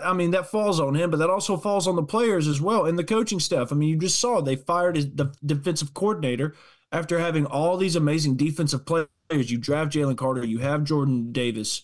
You have Brandon Graham right there. You have big play Slay in the secondary with other young but capable people in the secondary as well to help him out. Why call for the man's name? I don't believe the rumors. I don't believe it's going to happen. I believe that the Eagles just got hit with a really big Super Bowl slump. So, no, I don't believe that Nick Sirianni should be fired from the Eagles. I believe that, some things need to be looked into to make sure this type of season never happens again, to make sure another second half of this year's season where they just went 1-6 through their games, that doesn't need to happen again. But they need to go out. There's no need to call for this man's name. Everybody needs to calm down about it. Okay, it's football. It's how it happens. Nick Sirianni his job should not be in jeopardy because of just one bad season and a playoff loss. It's not it falls on him, but it doesn't fully have to fall on him in general. There's other people that are around this organization that have to do with the players and how they play, including the players themselves. Yeah, man. I agree. It's very similar to Mike McCarthy. I think it's worse because he's been to a Super Bowl. They started 10-0. I know the fall off was horrendous, but there was a lot of this team lost both of its coordinators, man. That's hard to bounce back from. Their offensive coordinator and their defensive coordinator, and both of them look like they're going to be great coaches. So it's man, we need to Like, it's hard to bounce back after losing coordinators, man. Like, especially those guys. They were very good coaches. I think, Gannon, I know it wasn't beautiful for the Cardinals, but I do believe that the Cardinals will be good with him. And obviously, with Indianapolis, I love what they're doing over there. And, it's interesting, man. I don't know, man. Like, I didn't believe them to start with. I did not believe them at the beginning. Like, it didn't make sense. Things got a little heated, and then I was like, well, I mean, maybe, but, like, the only reason you do that is if you get a better coach, right? Very similar to Mike McCarthy. Like, all right, if you're going to fire this guy, are we going to get somebody better? Are we genuinely going to get somebody better? And how many coaches are better than, a Super Bowl appearance? All right, Bill Belichick, obviously. All right, I hear you. What? Jim Harbaugh? All right, if you have a chance at him, cool. But do you genuinely think you have a chance at him? What? Mike Vrabel, is he better than Nick Sirianni? I mean, yeah, Vrabel hasn't made a Super Bowl, and then you get in some uncharted territory. It's tough. Like, all right, like, are you genuinely going to find a better coach? So it's like, I didn't believe it. And then I started thinking about it, and it didn't make any more sense than that. So, well, another thing to me is just like, if you're going to fire a head coach, shouldn't you already have somebody like in your back pocket that you're thinking about? There you go. Not going into the offseason worrying, trying to figure out who your next head coach is going to be after you just fired a guy who took you to a Super Bowl a year prior. Like, I mean, it makes no sense to me of why they want to fire him. It's just Philadelphia being Philadelphia. They're crying. They're big tits about it because they're not where they want to be. They're in Cancun right now with everybody else. Okay, it's not that big of a deal. Okay, I promise you, Nick Sirianni is not gonna have a season happen like this again. Because if he does, then obviously, then you have concerns about firing him. If he does, but I don't feel like he is. I feel like they're going to come back next year and be the Philadelphia Eagles we projected them to be this year with the defense that they should have had. I mean, their defense is loaded. It's with loaded. So much talent, bro. It's loaded, but they got cooked against the Bucs. So there's a lot of things. Getting rid of defensive coordinator Desai is a good start, I think. Getting rid of these guys, and speaking of a team that didn't fire their coach, that, as a fan base, as the Saints, repping the South, but, didn't get rid of Dennis Allen. There was a lot of rumors about that as a possibility. They shut those down, and he's going to be coming back next season. Did get rid of Pete Carmichael. Love that. Let's get some change, but I'll start us off here. Does Dennis Allen deserve another chance with the Saints? Deserve is a strong word. I mean, I feel like you got to win to deserve it, and he got more wins than he did last season. So 7-10 to 9-8, improvement.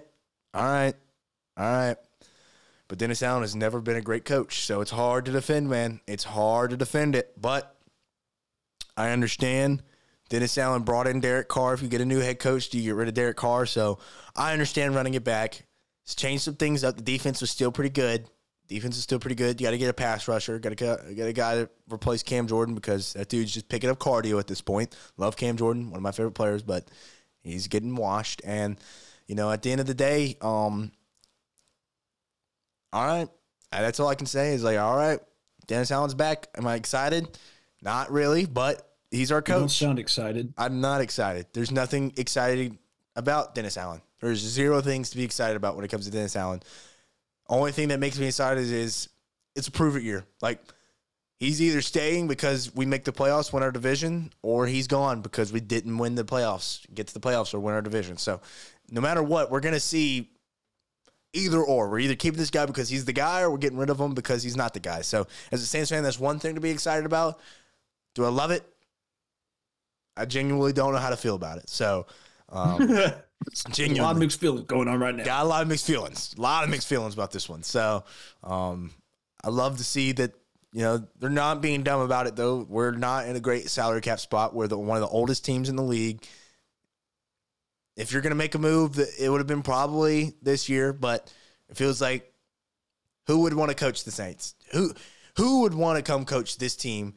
Cap space is absolutely terrible. Got an older quarterback that you didn't bring in that's taking a lot of money, a lot of salary cap situations, older team. I mean, it's a team that who wants to take it? Bill Belichick's not taking this team, Would Vrabel come in? Maybe.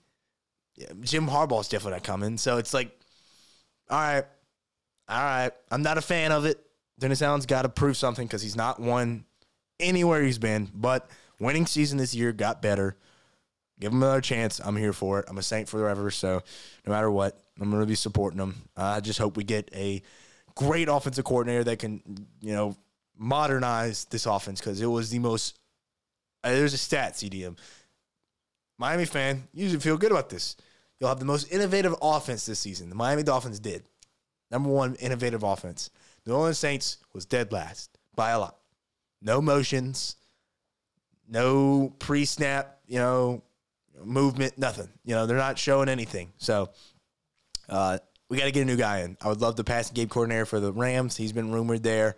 Some other guys, the quarterback coach for the Texans, would love to see him maybe get an opportunity with the Saints. So just give me someone in the Shanahan tree, please.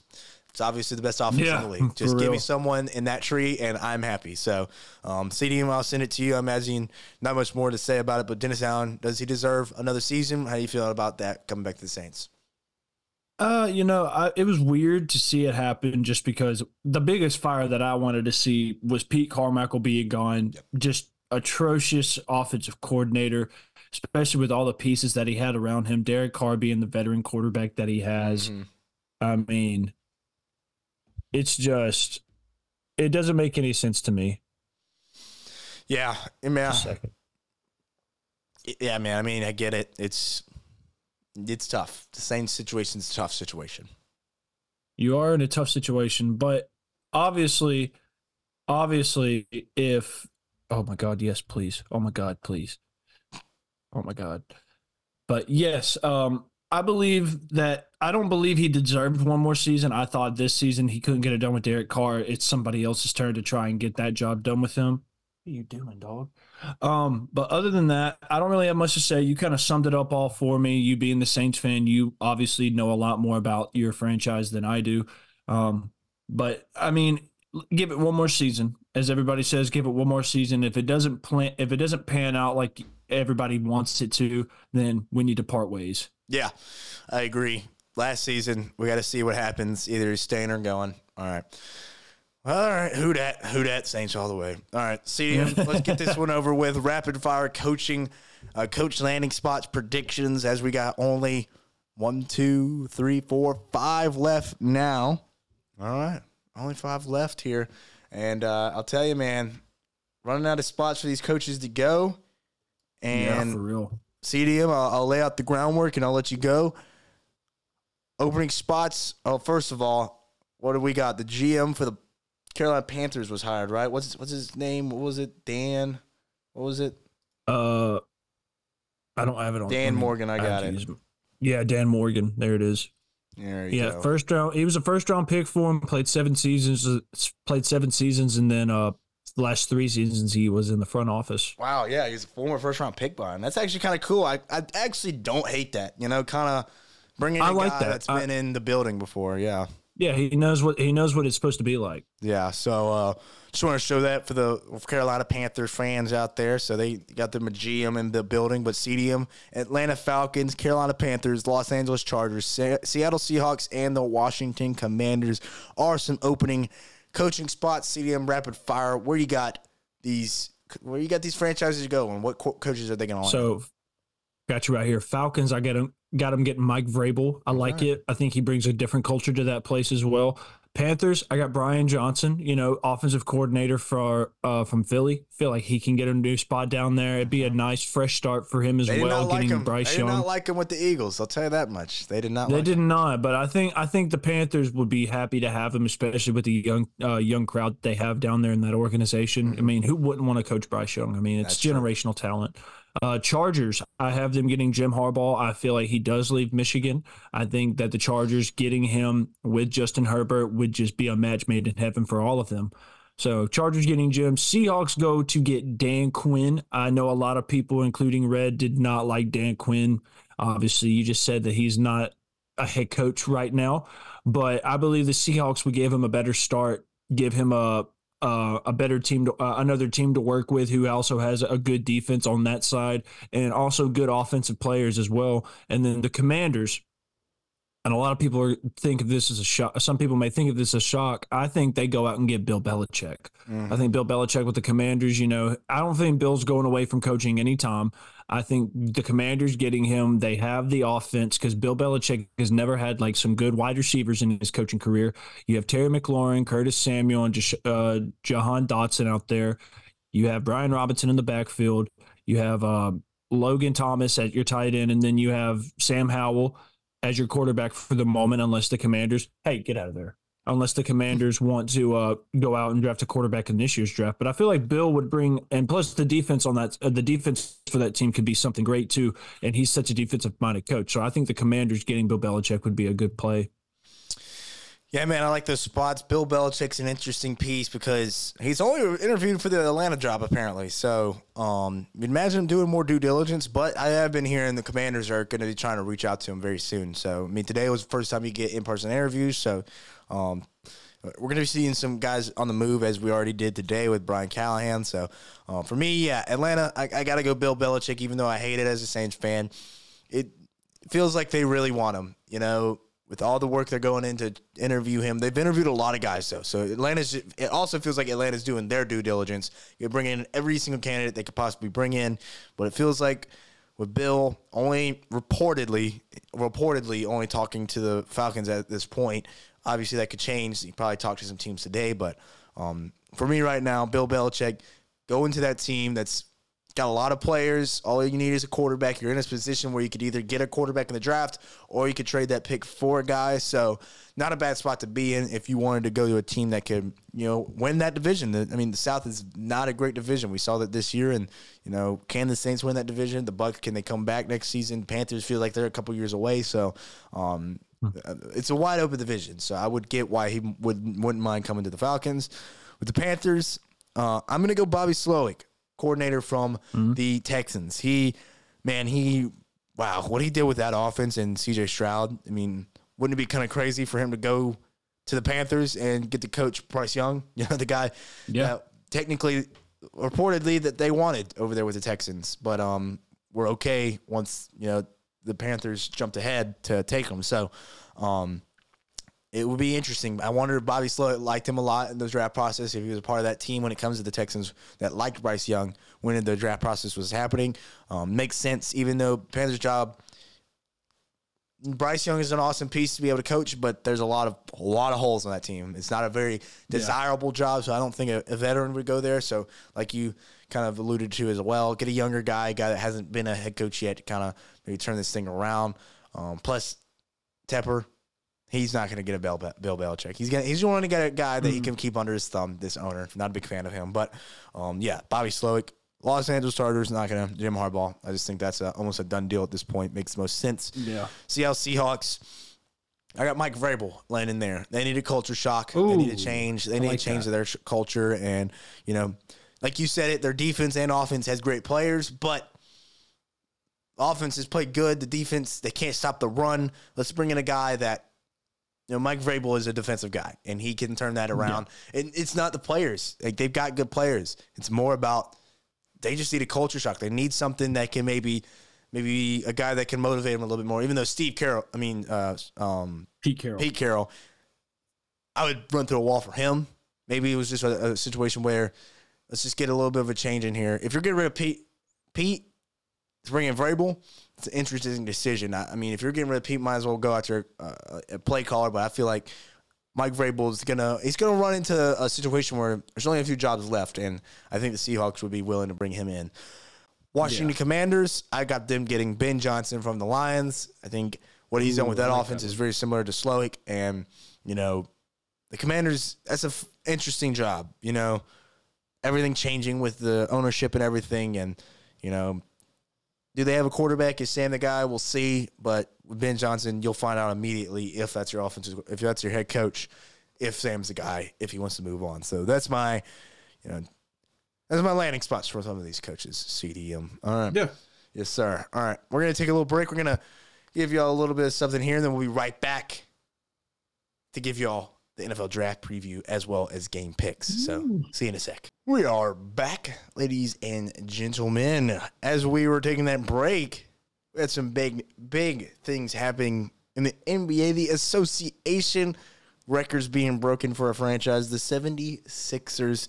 Let's take a look here. Joel Embiid dropping 70 points, 18 rebounds, 5 assists, shooting 24-41, 21 rebounds. I mean, free throws there. I mean, holy smokes, what a game. What a game.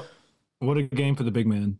Unbelievable performance there. So, but we're not talking about the NBA. We're not talking about all that. We are talking about the NFL still. And we're going to give a little bit of an NFL draft preview here to remind y'all. The draft podcast will be out soon. College Kings / the Pound Perspective draft podcast will be happening after the NFL season concludes, after the Super Bowl. So keep a lookout for that. We're going to be dropping all kinds of great content for that podcast. But kind of give you all an idea how we're feeling before we do this pod. Let's look at some of our top 5 picks this draft. Super early top 5 draft picks. We did allow ourselves to make trades. I didn't get crazy. CDM said, trades? We're making trades. So, we're making trades. CDM put on the GM hat. CDM put on the GM hat. You know, right there, you know what I'm saying? So, hey, lead us GM, CDM. What was your top 5 picks here in the NFL draft? Well, technically, Chicago does have the first overall pick from that pick that Carolina traded them, but I don't have Chicago having the first overall pick. Okay. I have a team trading up to get a quarterback that they want, that they just hired a new head coach, and to start a new slate of this team. I have the New England Patriots trading up to the first overall pick to draft Caleb Williams with the first overall pick. Next up, I have the Washington Commanders staying with that second overall pick, and I have them going after Jaden Daniels. They're going to draft Jaden Daniels. I believe they do that. I believe Jaden Daniels is the second best quarterback coming off this board. I know Drake May, everybody has him going second, but Jaden Daniels' game and Drake May's game, obviously they differ. I feel like Jaden Daniels brings a little bit more to the table.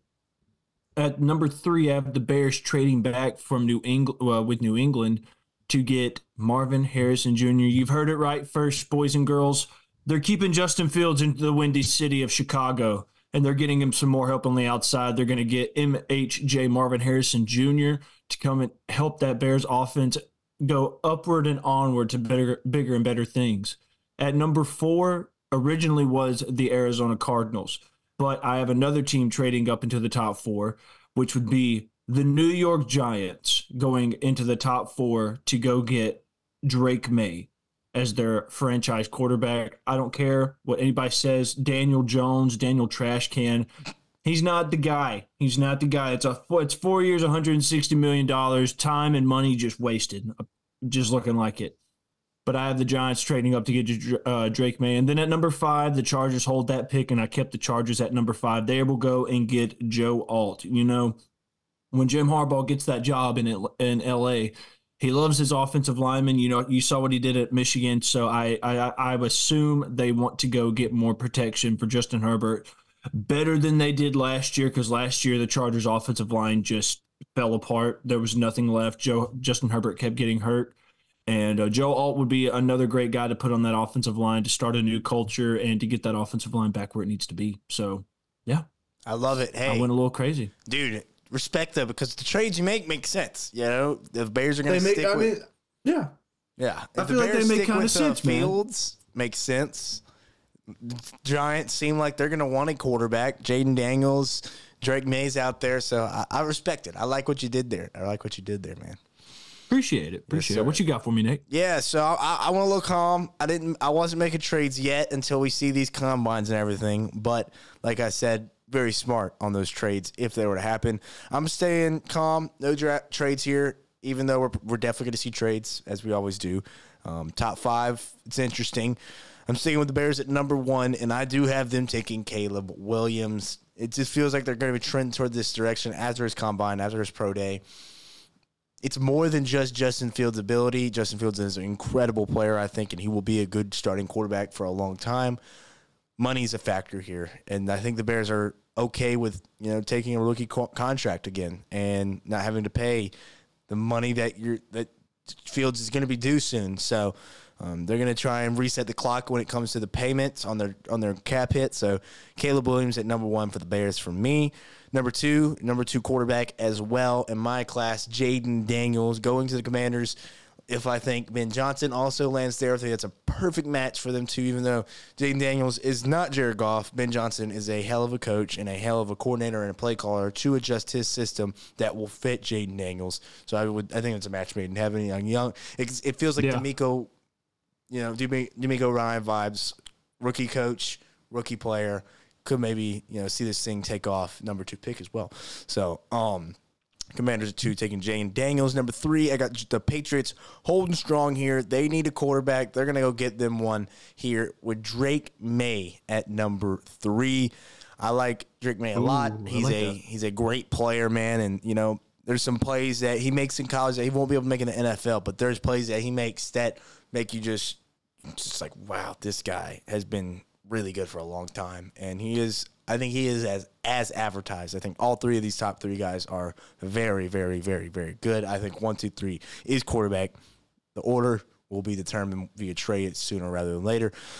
Number 4, the Cardinals holding strong here, and they get Kyler Murray a weapon. I think they also keep Kyler Murray. I think that's a big conversation.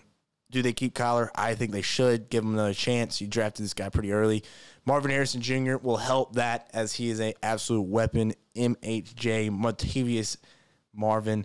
It is happening. He will be a Cardinal. Well, I'm going to probably change that pick later on, but that's what I'm thinking right now. That. Yeah. It'll probably change. We'll see trades and stuff, but right now I got Martavious Marvin going to the Cardinals. Number 5, Chargers. They could make a move at a weapon. Would not be surprised if they maybe pull a trigger on a Malik Neighbors here. You got aging receiver room, even though you had some guys step up. Johnson did not look like, I don't know if it's going to work out or not, but I think they play it smart here. Jim Harbaugh, like you said, if they get him, when they probably get him, he believes in the trenches. You go and get somebody that will absolutely dominate the trenches. And I don't know if he's my number 1 offensive lineman, but as of this second, I'm going to hold strong here with Joe Alt, just because I think that's a fit thing rather than him being the best offensive lineman on the board. I do love Penn State's Olu, but I'm going to go Joe Alt here at number 5 for the Chargers. That's my super early top 5 picks in the NFL draft, CDM. I like that. 3 quarterbacks going off first. It could be in different orders, though. It just depends. It just depends, as you said, as in trades and what everybody needs going into the offseason. 100% agree. And, a list of quarterbacks Brian Callahan has worked with: Peyton Manning, Matthew Stafford, Derek Carr, and Joe Burrow. So he's been with some pretty good guys over his career. I mean, Peyton Manning at the top of the list. I mean, good Lord. That's pretty awesome. That's pretty awesome. So, yeah. Hey, dude, did you see those rumors about the 49ers reached out to Tom Brady trying to get him out of retirement? Yeah, dude, I saw that today. I didn't believe it. I just couldn't believe it. Yeah, that was weird, right? That was weird. I mean, we all knew Brock was going to be ready. We all knew Brock was going to be ready before the season even started. So that's just a bunch of BS they're trying to blow up people's asses. He talked about it. Brock talked about it though. Like they talked to him about it. Yeah, like he said, this was like a legit thing? Yeah, I think so. Yeah. Like he came out about it and talked about it, apparently. Oh, my God, dude. I swear to God, if Tom Brady would have came back for like 5 games. Oh. They tried to get him to begin the season, trying to get him to start, and they told him, like, oh. But what if Tom just, didn't skip a beat? Like, what if Tom just looked like Tom and just went out there and just balled? Him in that system with those players, man. Oh my God, dude, that'd be the best team he's ever had on the offensive side of the ball. That would be the best team he's ever had. It'd be just absolutely ridiculous. Oh my gosh. God. Bring well, too bad we never get to find out. You're right. All right, let's move on. Let's get this podcast over. We thank y'all all for watching and listening on YouTube and the podcast platforms out there. But we got to finish this thing up. We got to do score predictions, brother. It is time. Let's get into this thing. Championship weekend is on the horizon. It's Monday while we're recording this. We cannot wait for Sunday. Let's take a look at our first game, the NFC Championship game versus the 49ers and the Lions. It's crazy, bro. The Lions are in the NFC Championship, bro. It's crazy that we're having this conversation. Doesn't make sense. Not even trying to diss on Detroit, bro. It's like I've never seen them in an NFC Championship game, so I don't really know. I mean, this 49ers team was there last year. I don't know. I mean, it's big brother versus little brother right now, but I mean, it's crazy, dude. I love it. It's awesome. I love it too, man. 6.5-point favorites are those 49ers coming into this game. That line will probably shift. I bet in Lions' favor. We'll see how that goes. Money on 49ers right now. 50.5-point favorites. That money line is obviously in the 49ers' favor as we keep looking at this. This is an interesting thing, man. I mean, there's a lot of, when it comes to the tail of the tape, as we give y'all a look at this as well here, records the same, but offense, both of them, very good, very good.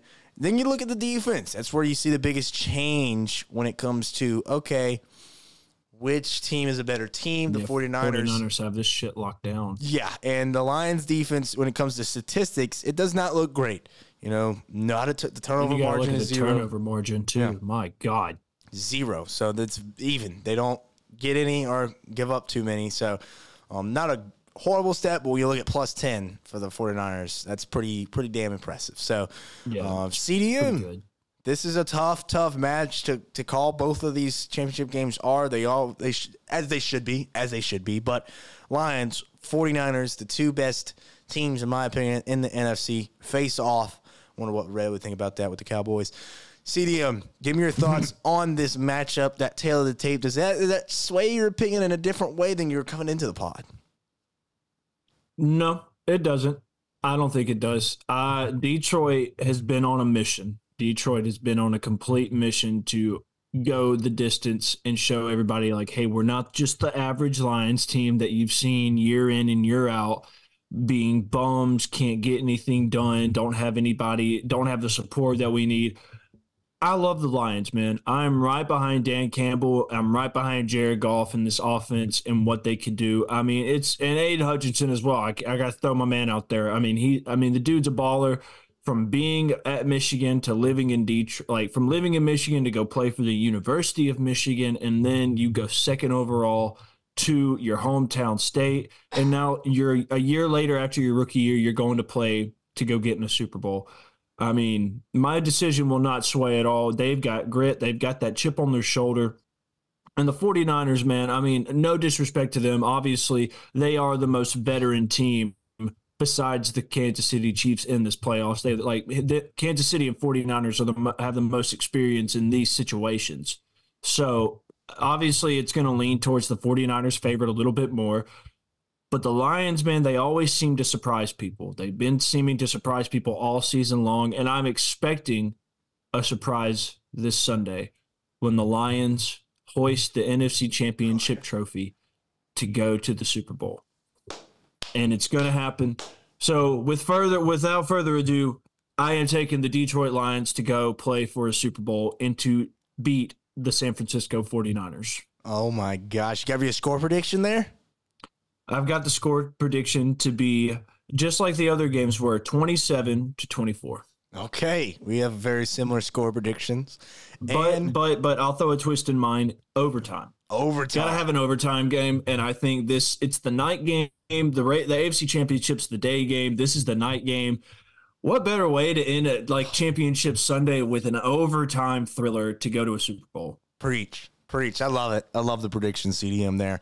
Man, this is so cool. You know, now when I was putting the graphics together, looking at these stats, a little shocking. Points allowed and yards per game allowed by the Lions. But, I mean, I knew that the Lions statistically, defensively, hasn't been great. But when you watch the defense, you see a lot of dogs on that defense. Aiden Hutchinson, C.J. Gardner-Johnson, Alex Anzalone. The kid that in the video that got his first pick. There's Martinez. There's some dogs on this team, man. And I love what they've built. I love this culture. And with the 49ers, can they get past this hump? That's the biggest thing. They've had struggles when it comes to these big games. And last year, it's a whole situation that quarterback situation, like no one's overcoming that. Sorry, like no one does. And would have been interesting to see if Brock played, but he doesn't, and they lose. And the 49ers have been trying to get back here.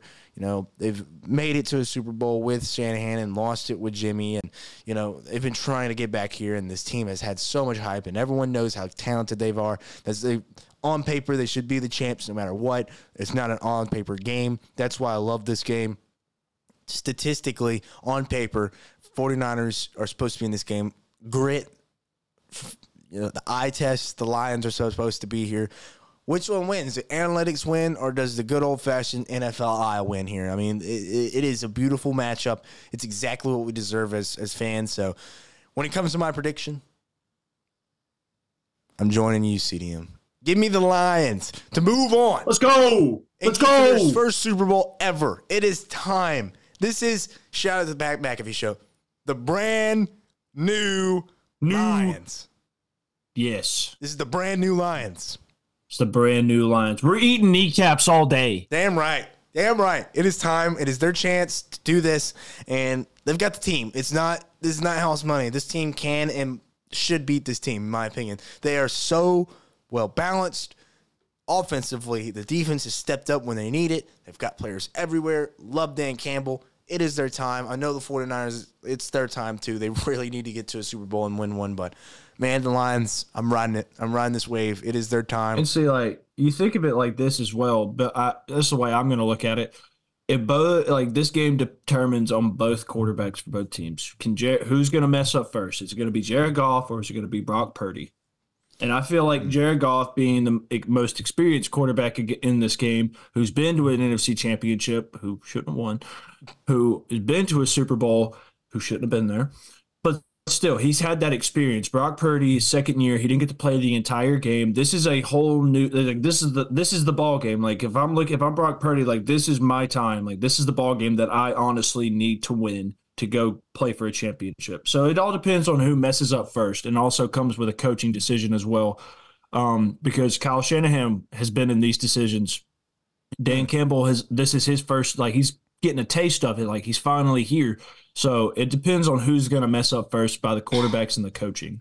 Yeah, I agree. This is a coaching battle through and through. When it comes to my score prediction, it will say that too. Give me the Lions winning this one 27-26. Yeah. Oh, my God. A missed PAT? Oh, I think it's a made field goal for the win. That's what I'm thinking. Okay. Okay, I got you. Defense in the red zone. Here we go. All right, CDM, that'll do it for our NFC Championship game prediction. Now, let's move on to the AFC Championship game. Ravens versus the Chiefs. They just get here, and the Ravens with their first chance with Lamar Jackson to make a Super Bowl. We've talked about it. It is here. 3.5-point favorites are those Ravens. 45.5 is the over-under. Money line, obviously, in the Ravens' favor. It's time to look at the tail of the tape as well here. CDM, Ravens 13-4, KC 11-6. These stats are even more interesting when you look at the points per game, yards per game. This is not the same old Chiefs.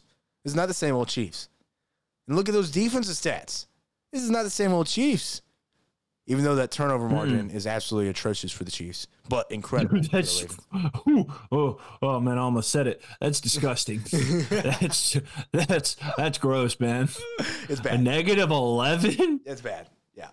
Oh my God. Yeah, it's bad. It's bad, man. So. And then you got to look at the Ravens' yards, bro. Like 370 yards per game. Oh my God. But then you have to look at their yards allowed. Dude, Kansas City's defense is not that bad. KC's defense has been really good this year. It's stepped up, but then you got to look at Baltimore's defense. Like, I know it says that they allow that many yards, but I mean, if you just watch a game, still man, top 10. you just look at that defense. Yeah, I mean, they're still top 10. I mean, this defense for the Ravens is legit, man. It's so good. Yeah. Like, I mean, they've got all the right pieces in all the right places. You're talking about quarterback. You got Marlon Humphrey, who is coming back for this game. He will be back for the AFC Championship. Mark Andrew. He's going to be back, apparently. Oh, no. That's massive for the Ravens. And then, you have him and Isaiah Likely. Yeah. Oh my God. And then you had Zay Flowers and Odell. And then on the defensive side, you have Patrick Queen, Roquan. I'll add Jadeveon Clowney down there too, because I mean he puts his fair part in that game. And then you got Kyle Hamilton, Marlon Humphrey. I mean, the team in general is loaded all around. Marcus Williams is on the defense. It's like they are loaded, bro. The Ravens are the team, man. I'm telling you, the Ravens are that team this year to get it done. Is that a foreshadowing to your pick here? I mean, I'll take it away real fast, man. I mean, as much as I respect Patrick Mahomes, I mean, I have his jersey hanging up right here, obviously. The next greatest football player ever. I mean, he's done so much. And it's always been between Allen and Mahomes. Now we get Lamar Jackson in his biggest game of his career against Patrick Mahomes and what he's used to being in. And I feel like it comes down to who wants it more. And obviously I know Patrick wants it, but Lamar Jackson has been waiting his time. He's been waiting patiently. He's done the work, and it's time for the Ravens to go back to a Super Bowl. And I think the Ravens get it done. I think the Ravens create turnovers. I think they lock down that wide receiver room and take away Travis Kelce. I think they create pressure to get back there to Patrick Mahomes and not let him outside of the pocket, because if you let him outside, he's going to find ways to create plays and move the ball downfield. But that defense has gotten it done. And then on the offensive side, you have to be able to shut down Lamar Jackson just by himself. You have to be able to stop the run game, because their run game has gotten tremendously better throughout the entire season. And then you have Zay Flowers and Odell on the outside, and then add in Mark Andrews and Isaiah Likely. I mean, on the outside and right there on the edges where your tight ends, I mean, Lamar Jackson's he's finally got weapons. He's finally got weapons. The years that he's been playing in the NFL, he's never had solidified weapons besides Mark Andrews. Now he's got a plethora of weapons to throw the ball to. So I'll just get to it, man. I'm taking the Baltimore Ravens. I'm taking Baltimore winning 31-21. To go play the Detroit Lions in the AFC Super Bowl. I love it. 31-21 Baltimore. Lamar Jackson over 100 yards rushing, 300 yards passing, 4 touchdowns. Oh my goodness, I love it. One interception.